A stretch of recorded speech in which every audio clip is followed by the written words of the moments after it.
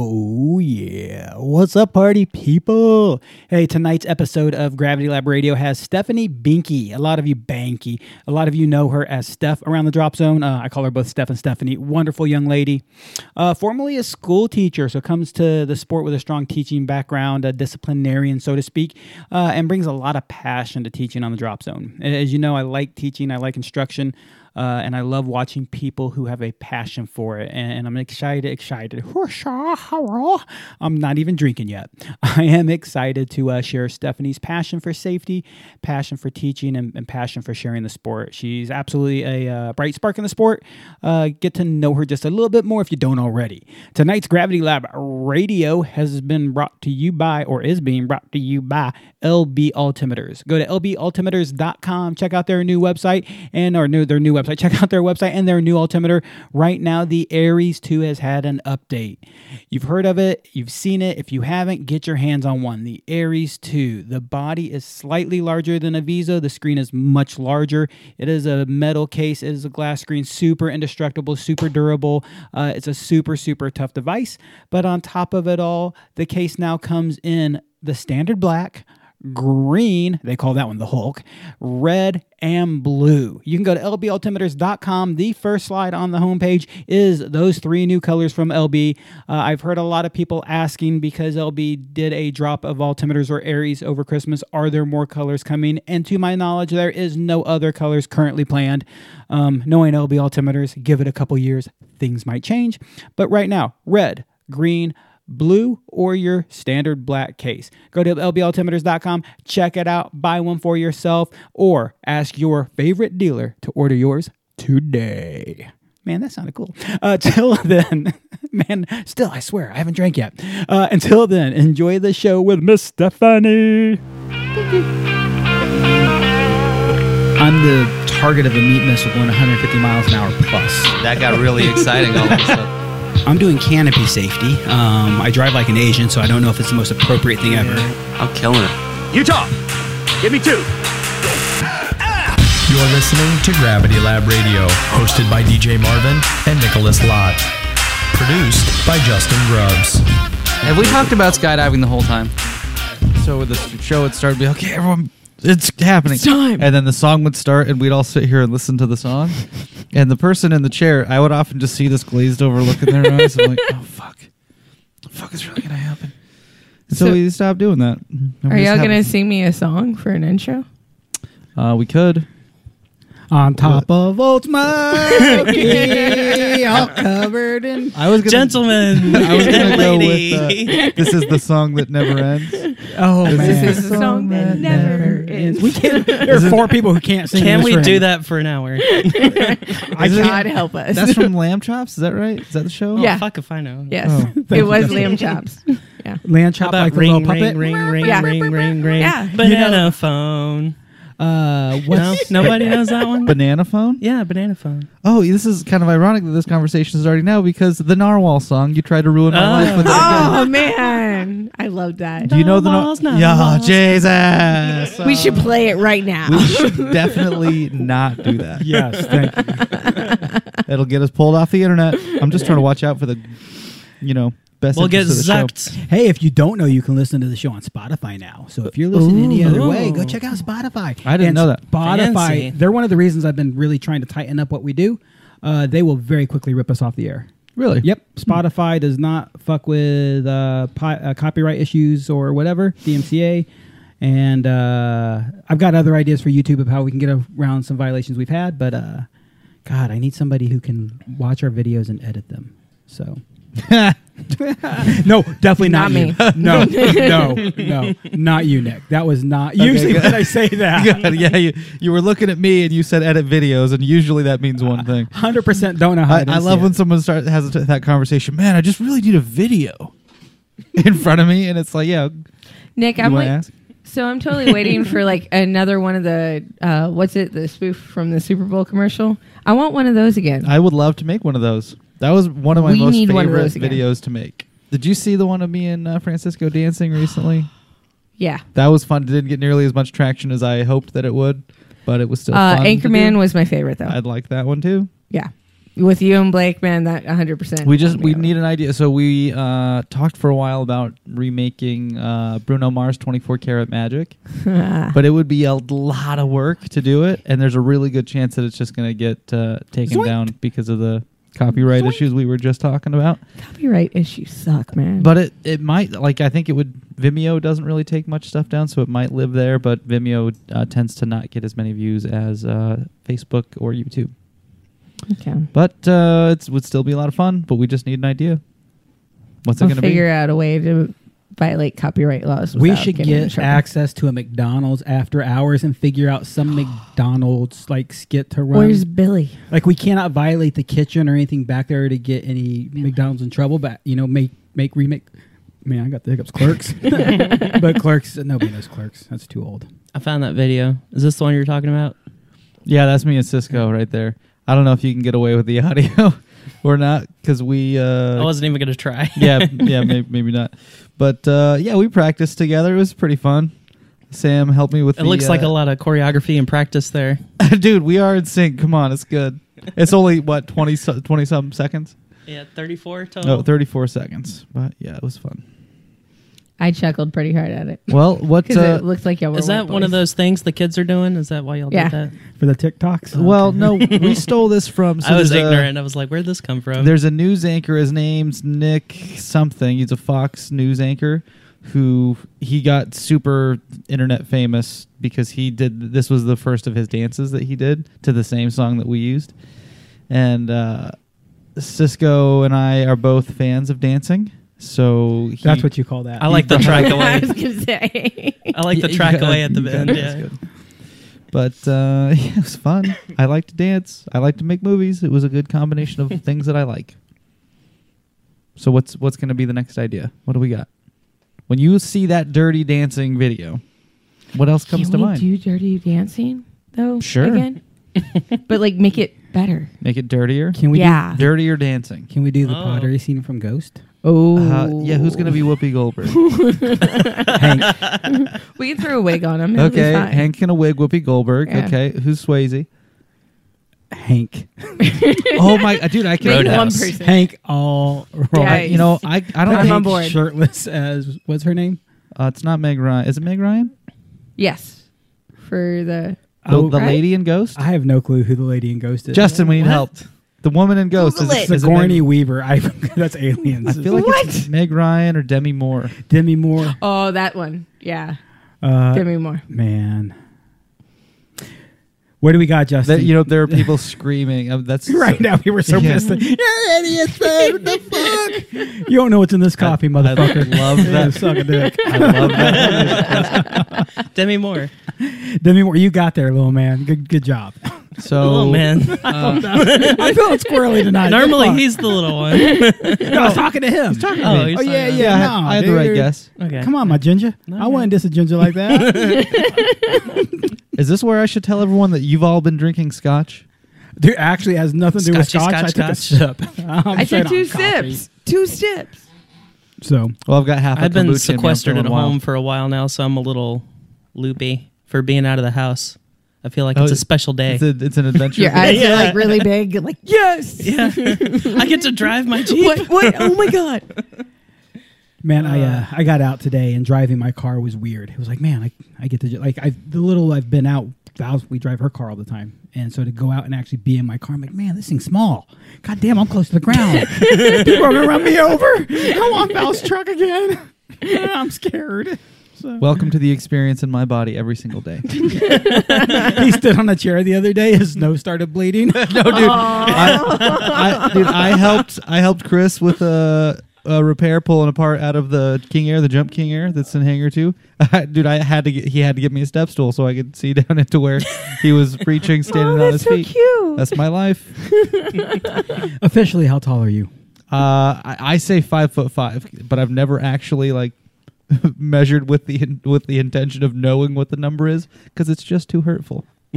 I don't want to know. Hey Nick, I'm 5'5" and I'm taller than you. That's probably a good chance that that's true. Good chance that's true. Oh my God! So our guest tonight is Stephanie Behnke.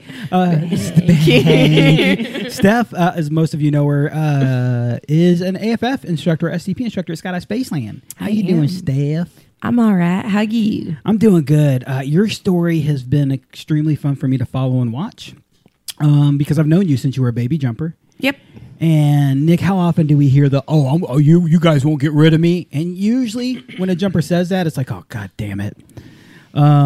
But then with this one, you're like, oh, God damn it. And it didn't happen. You know what I mean? You never spoke up. You never said anything. You didn't tell us how much you were going to be around. You didn't tell us what you were going to do. You didn't tell us anything about goals or ambitions. You just started doing shit. You had a fire for the sport. I actually on multiple occasions said, don't do X until you've done Y for so long. And I think the first one was, hey, make sure that you have been in the sport for a while before you work in it part-time. Mm-hmm. Eventually, you followed that path, which I think you had set in your own mind as well. And then you worked in the sport part-time. I said, hey, work in it part-time for a while before you go full-time. And you kept asking me, how do you know this? There's something in your fucking eyes, man. And it's not just crazy. Very few have a passion or a spark for skydiving that I've seen in your eyes. And it just amazes me to watch you share it every day. So I wanted to share that with everybody else. Well, thank you. You know how I got this job, right? No. We were desperate. Dude, that was 100% actually true. No. So there were a group of us, the pilots, Jason Hyder, who was manager at the time, and Mr. Brian Tucker and whatnot. We'd all go to Buffalo Wild Wings and we would do trivia night every Tuesday night. I was terrible at it. Rabbit was really awesome, and so he loved bragging about it. But we all decided to take shots one Tuesday night. I actually called in sick the next day to work when I was being a teacher. And then I was like, oh, man, that was a blurry night. I made it back home safely, wasn't driving. And then Friday morning, I get a text message from Jason Hyder. Hey, so you're serious about coming to work tomorrow, right? Apparently, over shots, I drunkenly agreed to work for Spaceland. And that's how I got my job at Spaceland. And I showed up because I felt real guilty, and I fell in love with it. Man, alcohol gets us tandems and ground crew. I know. Amazing. I would actually not be shocked at the number of staff who work at a drop zone over a drunken night and quit their job accidentally doing so. I don't think it's everybody, but I think it's a few of you. Yeah, no, that was 100% how I got the job here. So when did you make your first jump? And where? June 21st, 2014 at Texas Skydiving, where Cecily and David are. That explains so much more. So at some point tonight, I want to talk about Lexington, Texas Skydiving. I love them. Super fucking great people. Cecily was on the show, and you have a huge passion for sharing that drop zone. Now I know why. Mm-hmm. They're also super cool people. Amazing people, and the llamas are awesome too. Who did you do your first jump with? David. Yeah. Man. He is, David Moore is the owner of Texas Skydiving, and he is absolutely phenomenal fellow. I did his rating, so I'm your grandpappy. How you doing? Hey, grandpappy. How you doing? Yeah, and then from there, what was the next step? What did you do? So after I lied to my parents about the first 5 jumps. Hold on a second. You didn't tell them you jumped at all? No, I was 28 years old, and I lied to my parents. Why? Because they'd be mad and not happy with me. And what did they think today? They've accepted it. What did they say when they found out? Oh. And how did that? Like, I want to know how you told them. Kind of a long road, wasn't it? It was a little bumpy, yeah. So I went and did the 3 skydives in Lexington. I did 1 tandem and then 2 solos because I could have done solo right off the bat. But I did a tandem. So then after that, I thought I wasn't going to do it anymore. I thought it was just the summertime fun. And then Skydive Spaceland made the news about doing a tandem world record day. And I was tutoring a kid to get ready for SAT prep and everything. And the mom convinced me to go because I had all the stuff. I'm like, I don't know if I want to after I got done tutoring. And she goes, you're an idiot. Go. Okay, cool. I show up to Big Spaceland. My eyes totally pop out huge because it's a totally different place than Texas Skydiving. And I show up, do the 2 tandems for the world record, and the very next day I was in ground school. You came to us through that world record event. Yeah. That is so fucking cool. Yep, I heard it on Fox 26 News, 9 o'clock news. Heard about it. It just happened to come across, and then the next morning was tutoring a couple kids, and the last one I was tutoring, the mom went and told me I needed to head down there. there's no doubt Nick remembers that day. And Yeah, I'm looking it up right now to try and find the date of when it actually happened. It was like late September. 27th, 2014. Does that sound right? Yeah. I remember it really vividly because of also having a role in it. And it's cool because very few jumpers will I know how you came to us. And I actually will remember your story. That's neat. Yeah, Tandem World Record Day was why I showed up at Spaceland. Did you do more than one tandem that day? 2. You did 2. Okay. And who'd you jump with? Grandpa Chad. Lawnmower head. Do you know what I'm talking about? I love Chad. Yeah, he had a little lawnmower guy tattooed on his head, right? Along with a very terrifying pair of eyes in the back of his head. I loved him. He was amazing. Ew, man, I love you to death, Chad. He talked about at some point how if he had things to do over again, there's certain things he wouldn't have done, and those kind of tattoos were kind of. I was like, there's like the eyes. I can grow my hair back and cover it some. The lawnmower dude, I can't hide it no matter what. Yeah. So. No. I love Chad to death. He's a super good dude. You did those 2 tandems. You still haven't told your parents. No. They didn't know that I showed up at Spaceland because, again, it was just the mom yelled at me, so I went to Spaceland. And then whenever I went and Chad introduced me to John Barry, who's head of STP at the time. And, of course, y'all were busy, but John actually took time to step aside and talk to me for about 10 minutes, which I thought was really, really cool because I knew everybody was so slammed and so busy. And then he talked me into doing the ground school, which wasn't very hard at all. The very next day. Oh, this was on the World Record Day. Yeah. Okay. Barry went and talked to me for 10 minutes whenever y'all are slammed, and Barry actually goes, yeah, skip me in the rotation. And I didn't know what that meant at the time, but I was like, oh, cool. He's saying that he's going to skip a jump. I didn't realize how slammed y'all were or anything. And that meant money to him. Yeah. And that after the fact I learned, and that was really cool. But so then that night I had to tell my parents that I was going to continue skydiving, that I was going to do the ground school again, and because I had already done one at Texas Skydiving, and that I was going to continue with the program. Yeah, that didn't go over so well, but they handled it the best they could. It's because they care. Do you know what their concerns were? They thought I was going to die. Okay, I guess that's a common one. Yeah. Yeah, they thought I was going to die. How did any of your parents, Nick or Justin, have a prom when they found out you started skydiving? And how long did you wait to tell them? Justin. Ooh, that's a good question. I want to know. That is a good question. I didn't directly tell them. They just found out, I guess. How'd they just find out? Facebook. Yeah, I guess Facebook. Oh. Yeah. I'm just guessing.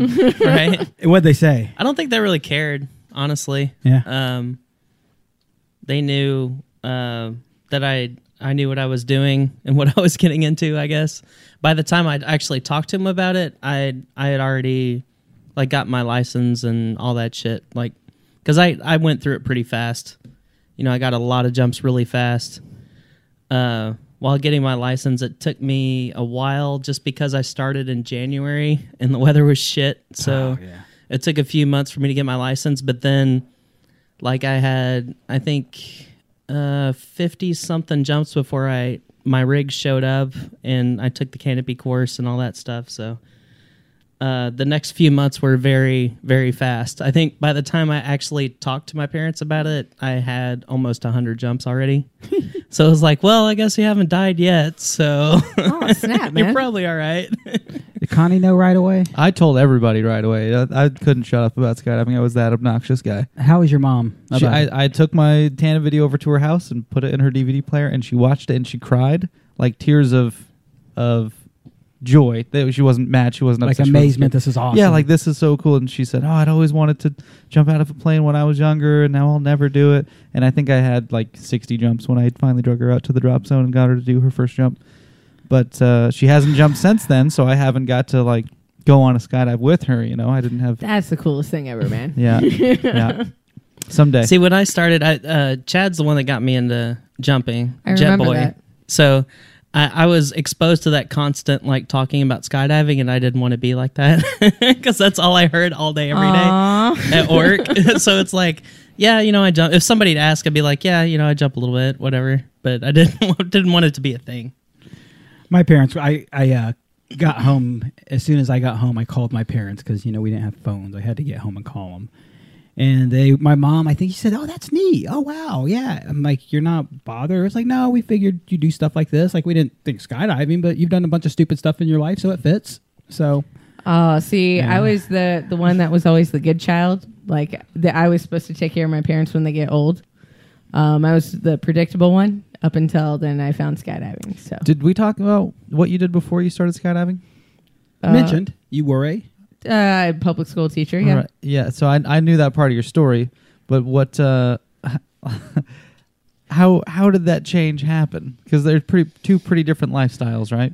So I'm hoping that I can get him out here. The guy that I went with to go skydiving with, because I had been trying to go skydiving since I was 18 years old, but things kept coming up because I was lying to my parents, and it was family things. But so a guy named Brock, he did at least work at Conroe High School, and he's the head athletic director, head football coach for their freshman team. And he's like, "Yeah, I'm gonna go." Email got sent out to 300 staff members. Supposedly 10 people were going to show. I was the only one who showed up at Texas skydiving. And like all the football coaches had said, "Oh, yeah, I'm going to do it." And they're all manly man. And then they all chickened out.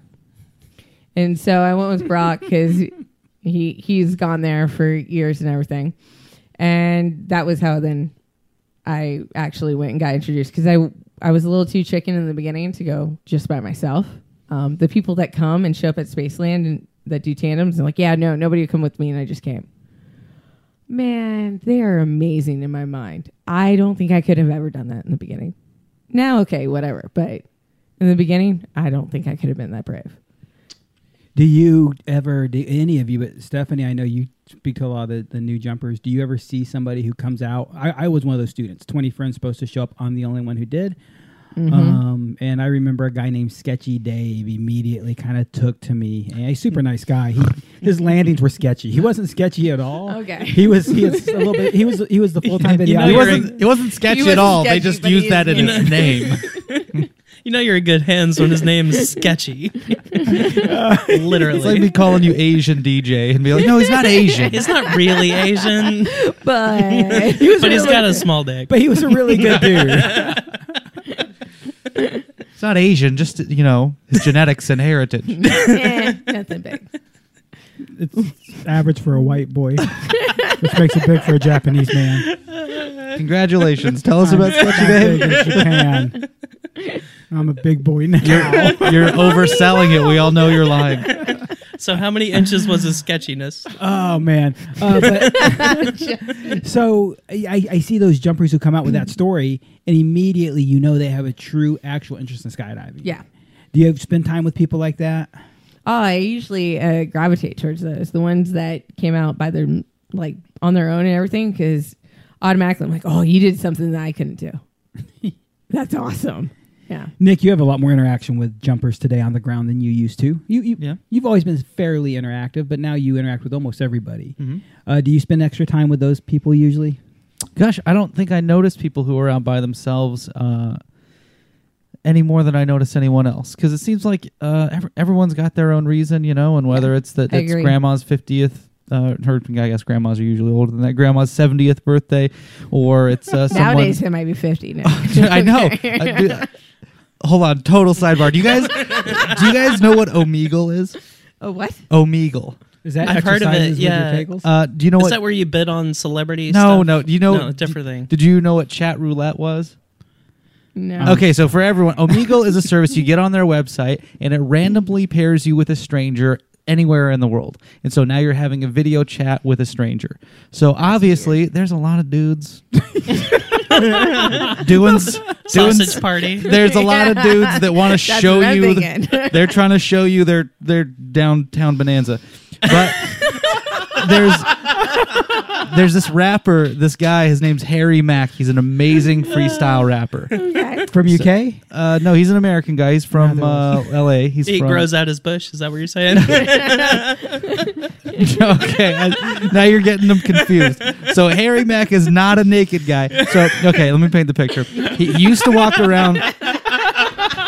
Sorry, you opened the door for that one. No, I promise if you get on Omegle, you'll never hang on. Harry Mack.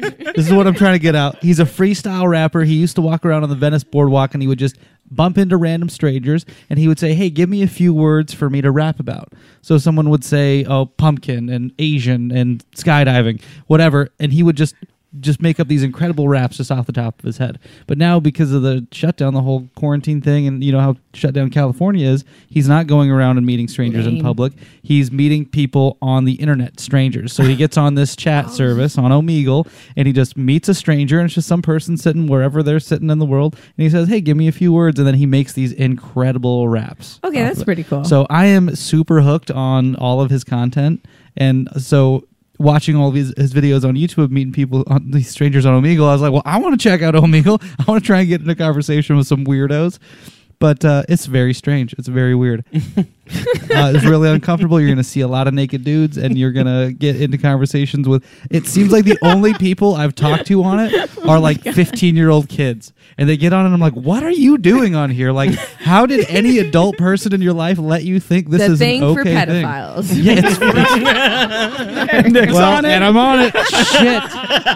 We're the same height. It doesn't count. I got a real nice van. Oh, dude, there's puppies in there. Oh, my God. Man, you guys are exposing my alter ego right now. I got a Just van. exposing yourself on a Schmiegel. That's fine. Schmiegel. But what were we talking about before I went on this Omegle thing?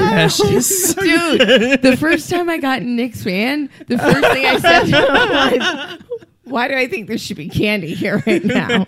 Why does this my mattress God. have bloodstains on it? Well, the only people that know that can't talk about it anymore, if you know what I'm saying. I really had a point before I got so excited about Omegle. You're welcome. Man, What were we talking about 5 minutes ago? Get on a mission to hunt for that solo jumper tandem guy that's out there. Like, There we just go. keep an eye out in the crowd, and you'll see them. They're not often. They're not all the time. But you'll catch solos out there. Man, I moved on to another thought after that, but I'll go back. Yeah. I'll go back to that. No, but I mean, I have the same admiration for any person who's brave enough to go jump out of an airplane by themselves. Like there is that reassurance, that strength in going with someone that you Yeah. know, right? Of doing this crazy thing. Like, you know, when you're scared, you want someone to hold your hand, and it's like the same thing of when you're terrified of jumping out of an airplane. If you get a friend to go with you, yeah, it makes you feel better when you got some backup, right? So I do agree that those people are maybe a little more bold than me. Well, I'm pretty stoked because I think here in a month or so, Brock's going to come out to Spaceland. Yeah. And I get to go take him on a skydive. How many jumps does he have? He's got like 15 solos. He doesn't want to do a tandem. And so, but he goes out to Lexington all the time, and he'll do the ground school, and then he goes and he'll do one jump. For a while, he didn't even know that you could do something other than just fall down in the sky.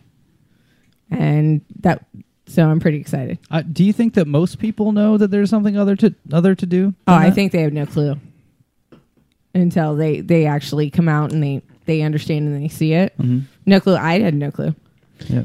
I mean, unless you're paying attention to, at the time, like a popular movie, Drop Zone, Point Break, back then, there was enough exposure of those movies, of skydiving those movies. But yeah, in general, jumpers regularly think you're just falling. Yeah. Or wuffos. So I want to change the topic real quick just because I don't want to forget this, and this goes to a good place. We're talking about that new guy overcoming fear and being able to go out to the DZ and how respectable that is.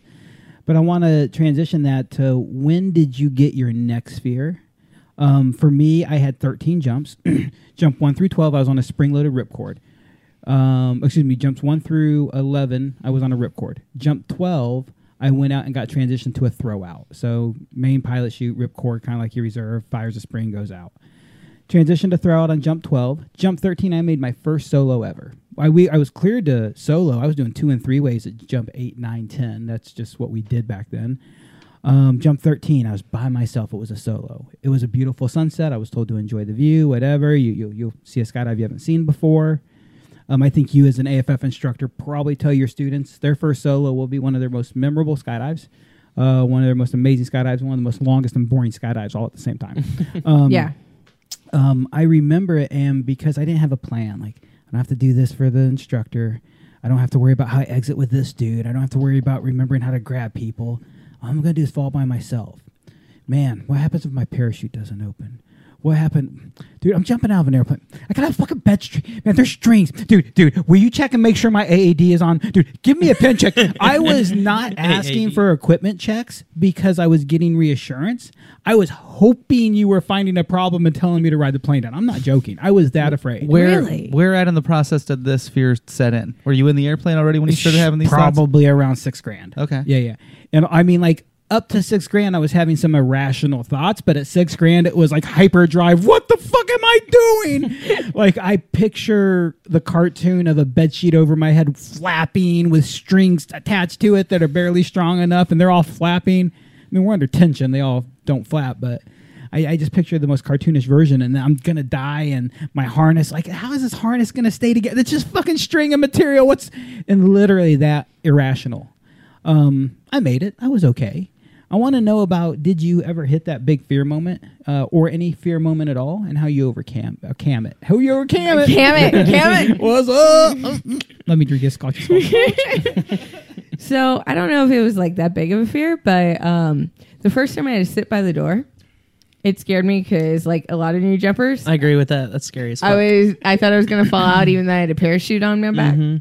I was still scared. So my hop and pop was just scary because here I am sitting right by the door. Plus, that was the first time I spotted the drop zone on my own, and I was really excited about that. But no, the whole falling out of the airplane. The whole falling out of the airplane thing was the big fear until maybe, I don't know, over 100 jumps. I was scared. Oh, you were scared up until 100 jumps. Oh, we'll go with that number. No, I don't really know. I have definitely been by the door and been bothered by the fact that I'm by the door with way more jumps than that.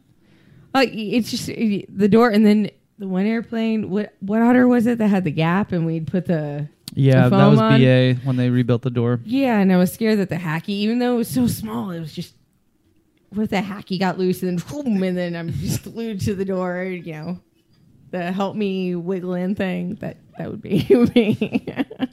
The look on your face, like the fear comes back to your face, like yeah. No. Have you discovered anything since that? Like, for me, I notice, and what I thought about DJ when you asked the question, is a lot of times I learn a new thing about skydiving that makes me afraid of that thing. You know, like, you hear a terrible story, like someone having a premature deployment, like the videographer having a premature deployment underneath the tandem. Whoo! It's like, whoa, that happened. That killed 3 people. And it's like, I guess that's not a new fear, but that's a thing that you hear about it happening, and it reinforces the fear and why you don't do things a certain way. But do you remember learning of any new thing that sparked new fear in your brain? A few years ago when Randy went in, Randy Schill, whenever I was dealing with tracking and how it was complacency. In my mind, complacency killed. And I was in Dallas. Thankfully, thank God I was not working ground in Houston. I was up in Dallas. That's the one thing that I'm so thankful about because I would have seen it. So I still have, to this day, have not seen somebody go in, and I hope I never have to. But whenever I heard about that scared me so badly about learning how to track properly, making sure that I'm in the right group formation, that I'm not in too big of a group, that I have the skill level and everything. That right there scared the bejesus out of me. Because I'd known Randy way before even skydiving, because I worked in radio. And I didn't know that he skydived at the time. You worked in radio? Yeah, I worked. We'll come back to that. Go back to your fear story. Sorry. But yeah. Sorry. Squirrel, what? But yeah, so I went though, and whenever I heard about that, not to mention I was just upset because I had known him for over 11 years and everything. But then hearing what happened the next day, it scares me to this day on like me not being on a jump where I don't have the skill level. I'm not qualified to be on it. So I think that has actually limited me some on not being able to really push my skill level. But in my mind, I'd rather be safe than sorry, so then I don't end up like that. I see a slightly different version of the outcome of what you just said. I can't disagree with what you said, but you found this fear and you you took motivation from it to track better, is something you said. Yeah. You took motivation to get better and complacency and a couple other things. And when fear overwhelms us, and I love your answer to that question, said and done. When fear overwhelms us, how do we overcome it? In your case, you put about a course of action. Yeah. I regularly coach jumpers, training canopy coaches. I tease my canopy coaches all the time. Man, as a canopy coach, you have three primary roles. Number one, you're coaching people. Mm-hmm. Number two, you're a trainer. A good example, I think our last coaching session was more of a training session than a coaching session. I agree Most with of that. what we talked about, you knew.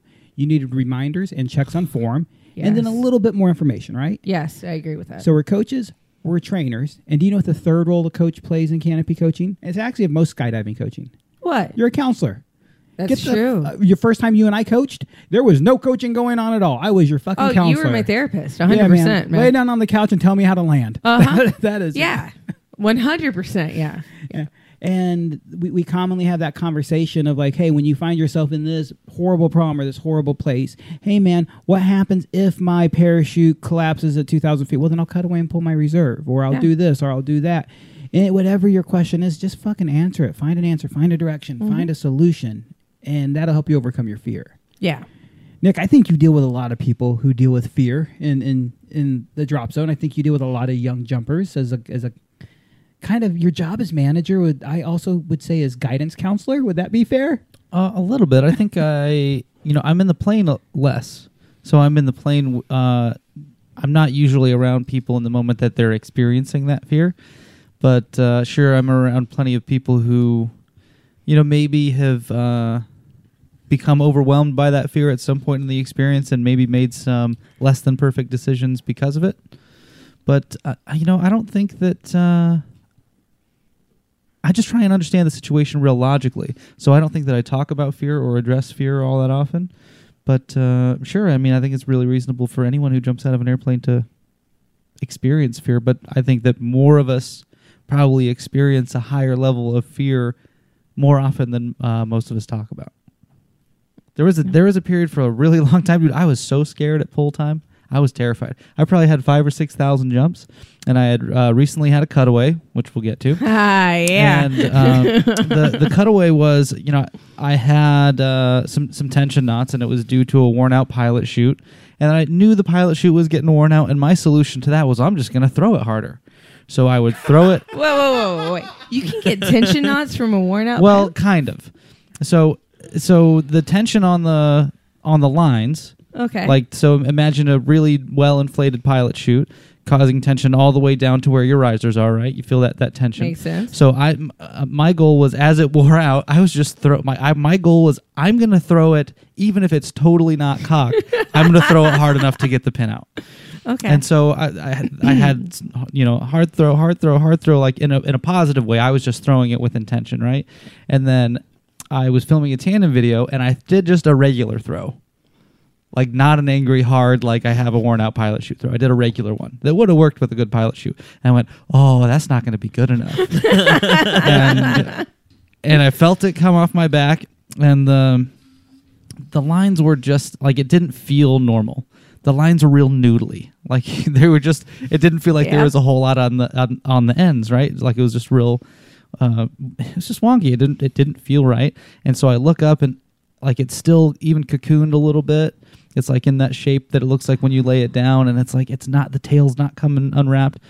And then all of a sudden it starts to open, and I'm like, oh, okay, I'm going to have a fine opening. You're then fine. because of that lack of tension on the lines, it didn't keep them straight. Something got wrapped around something else, and it started spinning real fast, just all of a sudden. And I remember, I had never thought this out in my emergency procedures of, hey, if it's spinning, grab the opposite input and make it not spin anymore. I had never pictured this.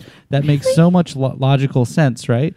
But it was like I was. I knew that one. Yeah, but I was. I had never practiced that. Okay. I had never thought about. It makes totally logical sense, right? Like, hey, if I'm spinning to the left, pull on the thing that makes me spin to the right, and watch the spin stop. Yep. Like that's really logical when we talk about it, but. As part of like my emergency procedures of dealing with a malfunction, it's just nothing that I had rehearsed. And so I remember the spin starting, and instead of the thought in my head of being counter the spin, the thought in my head was, hey, stay awake because you've got a job to do. Because it was spinning that fast that I was. But that's a good one to keep in your mind. It sure made me act fast. But then I pulled my handles, emergency procedures, great, reserve, fine. Everything was good, and I landed. And then I just started thinking way too much about it. It's awful. Yeah, the thought of what if is always, for me, the thought of what if is always worse than when the thing actually happens. It gives me way more anxiety and way more, every time a cutaway has happened, it's like in the moment is far less terrifying than the moments that I think I might have a malfunction, if that makes sense. Because when something bad is happening, it's really clear for the most part of like, hey, this isn't a parachute I can land. I need to do something different. But just thinking about the malfunction over and over and over, and thinking about, man, what if I had blacked out? How would this have ended? And you took it differently than me. To me was, why the hell didn't I do this? Why the hell didn't I do that? I know we're supposed to talk about the cutaway later, but man. We can talk about it right now. You had your first cutaway yesterday? Yeah, Tuesday. Yay. How was it? Tell me all about it. I was really mad. Why? Because I couldn't fix it. I didn't have the altitude. I like pulling high. Because I can fix. What sort of jump are you on? STP jump. So it was a Dive-Flow 16. They were pulling around 4,000. Wave at 4,500. Pull by 4,000. I always am not a big fan of those, even though they're the most fun jumps in free fall to do. But just the pull time, I don't like it. I do it because it's, we do. But then that doesn't give me a whole lot of time if I'm an idiot. And I was an idiot and got line twist. And Hold on. I want to go back and be a little bit clear for everybody. The student pulling at 4,000 is not an issue that bothers you. No. It's the fact that you have to track away and get cleared to open by 3,000 that bothers you. Exactly. Okay. Yep. Yeah, 100%. And so I went, though, and pulled. And as soon as I pulled, I realized that I was going to have a problem. And then it just spun up way more quickly than what I thought. And then I started cussing in my head because I listened to the video and I thought I was cussing out loud and I wasn't. And I was definitely cussing in my head and cut away, pulled a reserve, and honestly didn't even think twice about that part.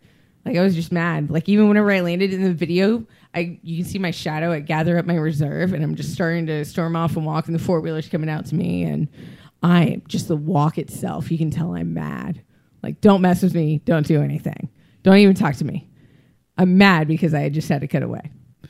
Because you can no longer say you haven't had a cutaway. Well, oh, God, yeah. That's what I heard you. That right there. But then also the fact is that if I had the time, I really feel like I could have fixed it because I've had worse things.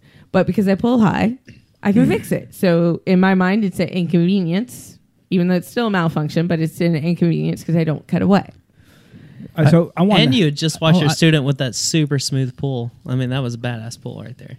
Yeah, I know. My with a quick opening. Yeah. Oh, that was a quick opening. It was fast. No, I was sharing it on the video here. And I definitely get your perspective and like why you're upset of like, oh, if I just had a little bit more time, I could have gotten out of the line twists and yada yada and been fine. But I didn't. And I know my my cutaway decision altitude. My decision altitude is my decision altitude, and I'm not going to deviate from that. I have my audible set 500 feet higher, so that I have time to really go, well, I'm really fucked, or else, hey, I can get this done in 500 feet. And whenever it went off, I go, nope, I'm really, really screwed here. Crap. Son of a bitch. And so, yeah. So I guess that for me, I think the right thing just depends on how severe the malfunction is. Like if you've got some, a spin happening and it doesn't feel, it's not a violent spin, you're not stuck on your back, you're at least feeling progress of some sort, rotating one direction or the other, or you can, for those people just listening, you couldn't see the line twist, right? No, I couldn't. I knew that they were there, and I was definitely on my back spinning. I was diving because I could see my feet go above the horizon and stuff from every once in a while. Like, oh, man. And it wasn't super fast, but it was just... It was not slow. Yeah, it wasn't it's slow enough to where I was like, oh, no problem. But then I again watched the video, like you said on Another Malfunctions, thinking about it. I've watched that video probably 100 times. And I feel like I even had time to arch on the cutaway. Like I was much more stable just because I was arching to then pull my cutaway handle and then go to my reserve. Well, that was really stable. Why couldn't I have done that? And yeah. I'm still happy that I cut away. Like, it was a bad parachute. It's just... One of the things you inferred is your decision altitude, and you might have cut away sooner. I really want to emphasize in people's mind, and you agree with this, it's not conflicting with you, is decide and act by. Yes. You don't have to wait till your fucking decision altitude. Nick said that was kind of the point that I was getting to of like, hey, I'm not going to fight. Like, I know that I love to pull high just like you. Like, my favorite part of filming a tandem video is the fact that I get to pull high and I get to have extra canopy time. I can favorite thing in the I world. can use my brakes a bunch, but it's like, hey, I pulled at 4,500 feet. It's like, man, I'm definitely not going to wait till $2,000 to spin myself into unconsciousness because, I'm still above my decision altitude and I still might be able to fix it. It's like, hey, this for sure is fucked, Phil. Like, this is fine. Well, no. I don't need to fight with it. I could buy a new parachute. Yep. Well, like, if this really goes badly and no one's eyes are on it, and it's like, how often at Spaceland do we not see a cutaway land? Dude, whenever I landed, even though I kind of knew the general area, because whenever I landed, I luckily was able to turn around to just see it barely go down into the tree lines. So I had a general idea, but I had people on ground. I had 3 people send me pictures. I had 1 send me video. I already had the pilots on board to find it. The pilots were phenomenal and found it. Well, everyone definitely owes you because you've looked for probably all of those people except for maybe whoever was on ground crew. I bet you've looked for almost everyone's gear already. So, of course, everyone should have helped you. That's why I wasn't going to let you go into the trees by yourself and get that parachute. It's like, if this was anyone's gear, you're for sure going after it. So if it's your gear, I want to help. Well, and that was just it. Was there was so much ground support on it to where it almost made it, and I'm thankful, but it almost made me not even feel like it was a challenge because everybody was so helpful, which is phenomenal, and I want that. But I'm like, man, whenever I go out after other people's let gear, me look a little while. But no, it was great. No, someone's probably going to see your chop, and if someone doesn't, we're going to still pull up the video, and we're still going to use Spot Assist, and we're still going to... Well, what was we're going to do our best to find it. Was I'm coming in on the reserve because I'm like, oh man, I'm on an STP jump. Even though I know my student's fine. She's Diflow 16 and she's phenomenal in her canopy. She doesn't need radio. But I'm like, I need to get to the barrel. And then all of a sudden I see somebody standing there. Luckily, it could have been anybody, but it was Hank. I learned after the fact. But I saw somebody standing there that didn't have a rig on. I automatically knew that I was okay. Yeah, not to have to cross the runway low, not to do anything. I could land safely on property. And that was because people were watching. And that I'm beyond thankful for. I love you guys. Yeah. I just, it's a complete sidetrack, but man, somebody recently asked me about Spaceland's process of our student radios, and they weren't doubting or questioning. They were asking. They were truly questioning or inquisitive. And I told them the policy is simple. We have the radio board. You put your students on there. We have radios. We use the radios. If you land off, we for sure have somebody on the radio. Oh yeah, is that really going to happen? Yeah, it happens all the time. Several times a year, I run to the radio and I pull up my phone. I have it saved on my phone, and I can just name a student. I hand it off to you guys. And to know, just a little side, like I just had this conversation the other day with somebody. Again, I think it was a very respectful questioning and conversation. And to know how well you guys and gals, and Nick even said it, how people know where your canopy is. This community is so effing strong, and it's the skydiving community in general. But Spaceland, I think, you're a bunch of unique motherfuckers. There's a reason I call Spaceland home. And because you cocksuckers are the fucking best in the fucking world. I feel better now. Good. I'm glad you got that off your chest. And while we're sidetracking, I do remember what I was talking about before I went down the Omega pick. And that was the fact that I was terrified opening my parachute for a while. The child pornography. Isn't that where we started? I thought we were going to child porn here, man, with him. No, it is correct. That is how we went there. Isn't that where it was? Yes, it was. Correct. But, I agree. it took a lot of retraining for me. That's what made me scared of pulling out. Dude, you can't get a... Out, man. Everyone knows you can't get a... God, I'm not even going to... I just stopped myself from saying a really terrible thing. That doesn't happen to me very often. Oh, come on, Nick. We're friends here. Everyone knows you can't get a child pregnant. I told. Okay, you're totally going to hell. Yeah, that was one. I didn't have to say it. I've seen your girlfriend. You're obviously trying. What a bunch. I like them small. Like your dick. As long as it's before she can grow a mustache. She's not a child if she can grow a mustache. Happy New Year. Let's get the schnook. Happy New Year, Dick. It's not very common that I have the thought of like, oh, people are gonna listen to this. Don't say that thing. And I always have diarrhea in the mouth, man. And I did so well for a second. You guys all put me up to it. It's awful. But, okay, I'm so glad we got it out of But her. okay, terrified at pull time. so today was my first jump after the cutaway. How did you feel? Terrified at pull time.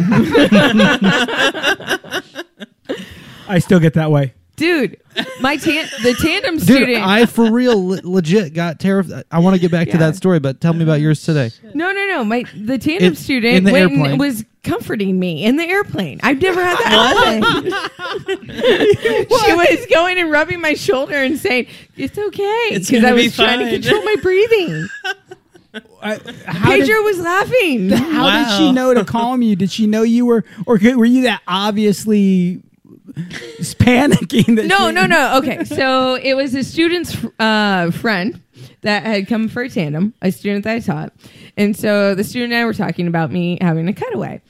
And she happened to be standing right there. I'm like, man, yeah, I'm a little freaked out without realizing she's standing right there. And I'm just telling my student. He's got an A license. And I'm like, yeah, I'm a little worried about it, but it'll be fine. And he goes and he just laughs. He's like, oh, yeah, you'll be fine. So then we're sitting in the plane and we're getting on jump run, and I start closing my eyes, doing some deep breathing because I feel my heart racing and everything, trying to control like me hyperventilating because I'm thinking, oh my God, I really hope that at pull time I don't have any issues because I'm kind of scared. And she sees me and she starts rubbing my shoulder and she's like, calm down, it's okay. And I just look at her wide-eyed. And Pedro's cracking up laughing because he's the tandem instructor. And I'm like, wait, what? And she goes, it's okay. You'll be okay. I'm going, shouldn't it be the other way around? What the hell? You think Pedro put her up to it? I don't know. But I have no clue. But, man, I was in my own little world. Next thing I know, the tandem student's comforting me. Going, well, that's a new one. Okay. But I pulled and I didn't chop. Yes. How'd the tandem do? She did great. Hell yeah. Everybody wins. Yeah. Yeah. The No, support brother, goes you a don't long way. even understand. Brother, no, you don't understand, brother. Brother, you don't understand. Brother. Pedro. Brother. I Man. love Pedro. Oh, dude, I'm glad he's back from the holidays. Oh, me too. Yeah, family. Man, the holidays were great. Speaking of which, how were your holidays? You visited family, but family's local for you. Mm-hmm. Your parents live where? They live up in Montgomery, so about an hour and a half away from the DZ. Montgomery. Near Walden. It's Conroe and about 15, 20 minutes west of Conroe. I always call it Cornrow, but I'm there. Yep, Conroe. Yeah, I don't know why. I have no foundation. It just looks like Cornrow I like when I read it. it. Conroe. Cornrow. Yeah, when I moved here, I saw it on the map and it turned into Cornrow. What are you looking? Is this the first show we've had since the holidays? I believe so. Well, I believe Yeah, I so. guess so. It's only the Yeah, 'cause 7th of January. I ain't been here in a while. We were supposed to do a show last week, and I just completely I honestly didn't give a fuck. I needed to relax. I had a lot of stuff going on, catching up from holidays, and I said, hey, I'm taking the week off. Oh, I know what happened. It was my birthday last week. Happy birthday. Yeah. That's why I wanted to take that night off. I didn't want to Happy do a show on my birthday. birthday. Finally in your 60s. What's it like? Dude, 62 years yeah, old. man. I have a lot more hair in my 60s than I thought I would. I still get morning wood, and in my age, I'm pretty excited about that. Congratulations. As a young man, I was pretty embarrassed of it. Today, I'm pretty proud of it. So, life is good. Tell me about the good old days, Grandpa. Well, back in my day, when we pulled low, when skydiving was safe and sex was dangerous. Oh, when there it stuff is. was safe and skydiving was dangerous. There you go, there you go. Right there. But now traveling to Florida for the holidays is dangerous. Oh, fuck yeah, dude. Oh, yeah, it is. And I- Arizona, I am apparently. I am You the mean devil. Florida? No, he's mocking me because I am the devil and flew for Christmas. Got So it. Valerie and I will commonly go to a little town called Niceville, just east of Pensacola. It's about a 9-hour drive from Houston, and we typically drive there. Her family, my in-laws, are there, and we vacation there a lot. And this year we said, F it, we are going to fly. We are just going to be super, super cautious. And if you know me, super cautious is not too hard. Yeah. And I mean, I've watched friends on social media condemn if you fly over the holidays, I hope you lose a lung. And I'm sorry, bro. I hope I don't lose a lung. I hope you don't lose a lung either. I hope are so dramatic. Yeah, I hope if you travel for the holidays that you take all the safe and right precautions. I hope that your Exactly. family considers the risk you're taking. Our whole family communicated. This was a very thought out decision. And when I came back, I know it's not a 2-week quarantine, but I didn't leave the house for 7 days just to get an understanding of where I was at, a baseline of where I was at. Again, it wasn't 2 weeks. I get that. Actually, the CDC is now recommending 7 to 10 days, not 2 weeks for quarantine. Yeah, they've been travel. recommending that for a while. Yeah, they pulled it back. And so we were careful. But, dude, we went to IAH, Bush Intercontinental, and we went there 4 hours early because we expected bad traffic. We traveled December 23rd. We expected bad traffic from the long-term parking to the airport. We expected bad traffic everywhere. Zero traffic to the airport. We immediately parked our car, immediately got on a shuttle bus, and immediately pulled off to the airport because nobody was there. Dropped us off to the airport. There was nobody in any TSA lines at the terminal we were in. Terminal C, for those who travel here in Houston, is a big one. Nobody, not regular TSA, not pre-check, nobody. We walked through. There was a guy leaving TSA as we walked into TSA. We sat down, ate lunch, and there was like 2 other people in this pretty big restaurant there. At 1 o'clock when our flight took off, it was still more dead. It was busy, but it was more dead than a average weekday in the summer. It was super dead. And the news made it sound like millions and millions of people were traveling, and all heck was breaking loose. I saw a report that 1.5 million people traveled. That's amazing. This Christmas. That's nothing. There's But- 7 fucking million people in the greater Houston area. Get fucked. You're making a big deal about 1.5 million? Yeah. Suck my tiny Chinese penis. I can't even say chenis. I thought you were going to say your Chinese penis, which I was going to really like. I like Chinas. I thought it was Japanese. We're all the same, you round-eyed motherfucker. You all look like you're an HD, man. You're widescreen TV to my face. Fucking, I look like a 4x3 TV, like old school, man. Your white ass, I probably look like I'm still in black and white. It's brown and white, dude. It's yellow and white. Come on, yellow and white. Yeah. We also flew into a small regional airport, so we flew in a small jet that was 2 and 2. So separation was pretty easy. The plane wasn't full. Coming back, a small airport, plane wasn't full. Dude, it was pretty low key. I don't wear an N95 mask everywhere I go. I do believe in leaving those for the times that you need them, but we do have N95 masks, and we wore those for the trip. When we got where we got, my sister-in-law wouldn't actually greet us until we got home and cleaned up. She's like, hey, little elbow. And once we got home and cleaned up and freshened up and changed, she was everything was nice. Everything was good. That's good. Yeah, so we had a great time with family. My in-laws, dude. You ever hear bad in-law stories? You ever hear horror stories? Sure, yeah. Dude, Valerie and I are both blessed. My in-laws get along great with me. At least I think they do. I love my in-laws to death. My father-in-law, my mother-in-law's passed away. My brother, sister-in-law's just super, super fucking chill time. So got chauffeured by a 20-year-old girl driving who drove pretty sane. Oh, that's always nice. I was afraid of the 16-year-old driving. So she wasn't from the Asian side of the family? No, they're all white. Oh, man. It's a very white family in the Jax clan. Very white family. So, no, dude, so I traveled. These are the Rudas? Yeah, so Ruda is Valerie's maiden name. It's her sister. So Valerie's got 2 sisters. So there's the 3 girls. One of the sisters. I was going to say 2 sisters. What? 2 sisters, so there's 3 girls. Yeah. And if you notice, I did the wave. And he has so 3 we fingers visited up. one of the middle. Anyone listening? Yeah. We visited the middle yeah. sister's family. So Shelly and Dean, they family there. They have a chiropractor practice there, a nice house there. It's kind of in the middle. One sister lives in Indiana, drove down from Indiana. Father-in-law lives in South Florida in a retirement community. He drove up. Motherfucker took a 7-hour drive and made it like 17 hours or something like that. What? I have no clue, man. My father-in-law, because 45 minutes after he left his house, he had to pull over and take a nap. Zero joke. Zero my God. joke, man.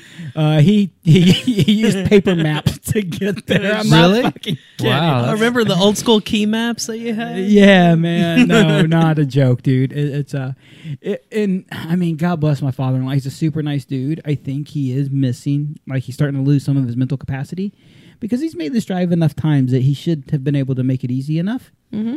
He's also 77, who's super good health, super good condition. But I think it's at 77, you got to be missing a step somewhere. You got to. I agree with that. And if you ever saw a picture of Val's dad, you would it creeps me out because I'm dating her dad. Like I see pictures of them together. I'm like, oh my God, I can't do this anymore. I can't do it. So I love you, Jerry, but I'm not going to date you, man. Weirdo. God, I would feel so embarrassed if he ever heard anything that we were talking about on this podcast. So you're all racist and your friend fucks kids. Like, God. Sorry, world. I'm sorry this is what we do. I think he's pretty non-judgmental. Yeah, you think? He would go down to Key West a couple times, 3 or 4 times during whatever Freak Week they have at Key West, a big festival carnival where people dress up like a bunch of weirdos and freaks and cross-dress and do whatever weird It gets things. weird down there. Yeah, and I've been there around that time. Yeah, he goes down there for the enjoyment of it all. I don't think he dresses up himself, but I think he's very...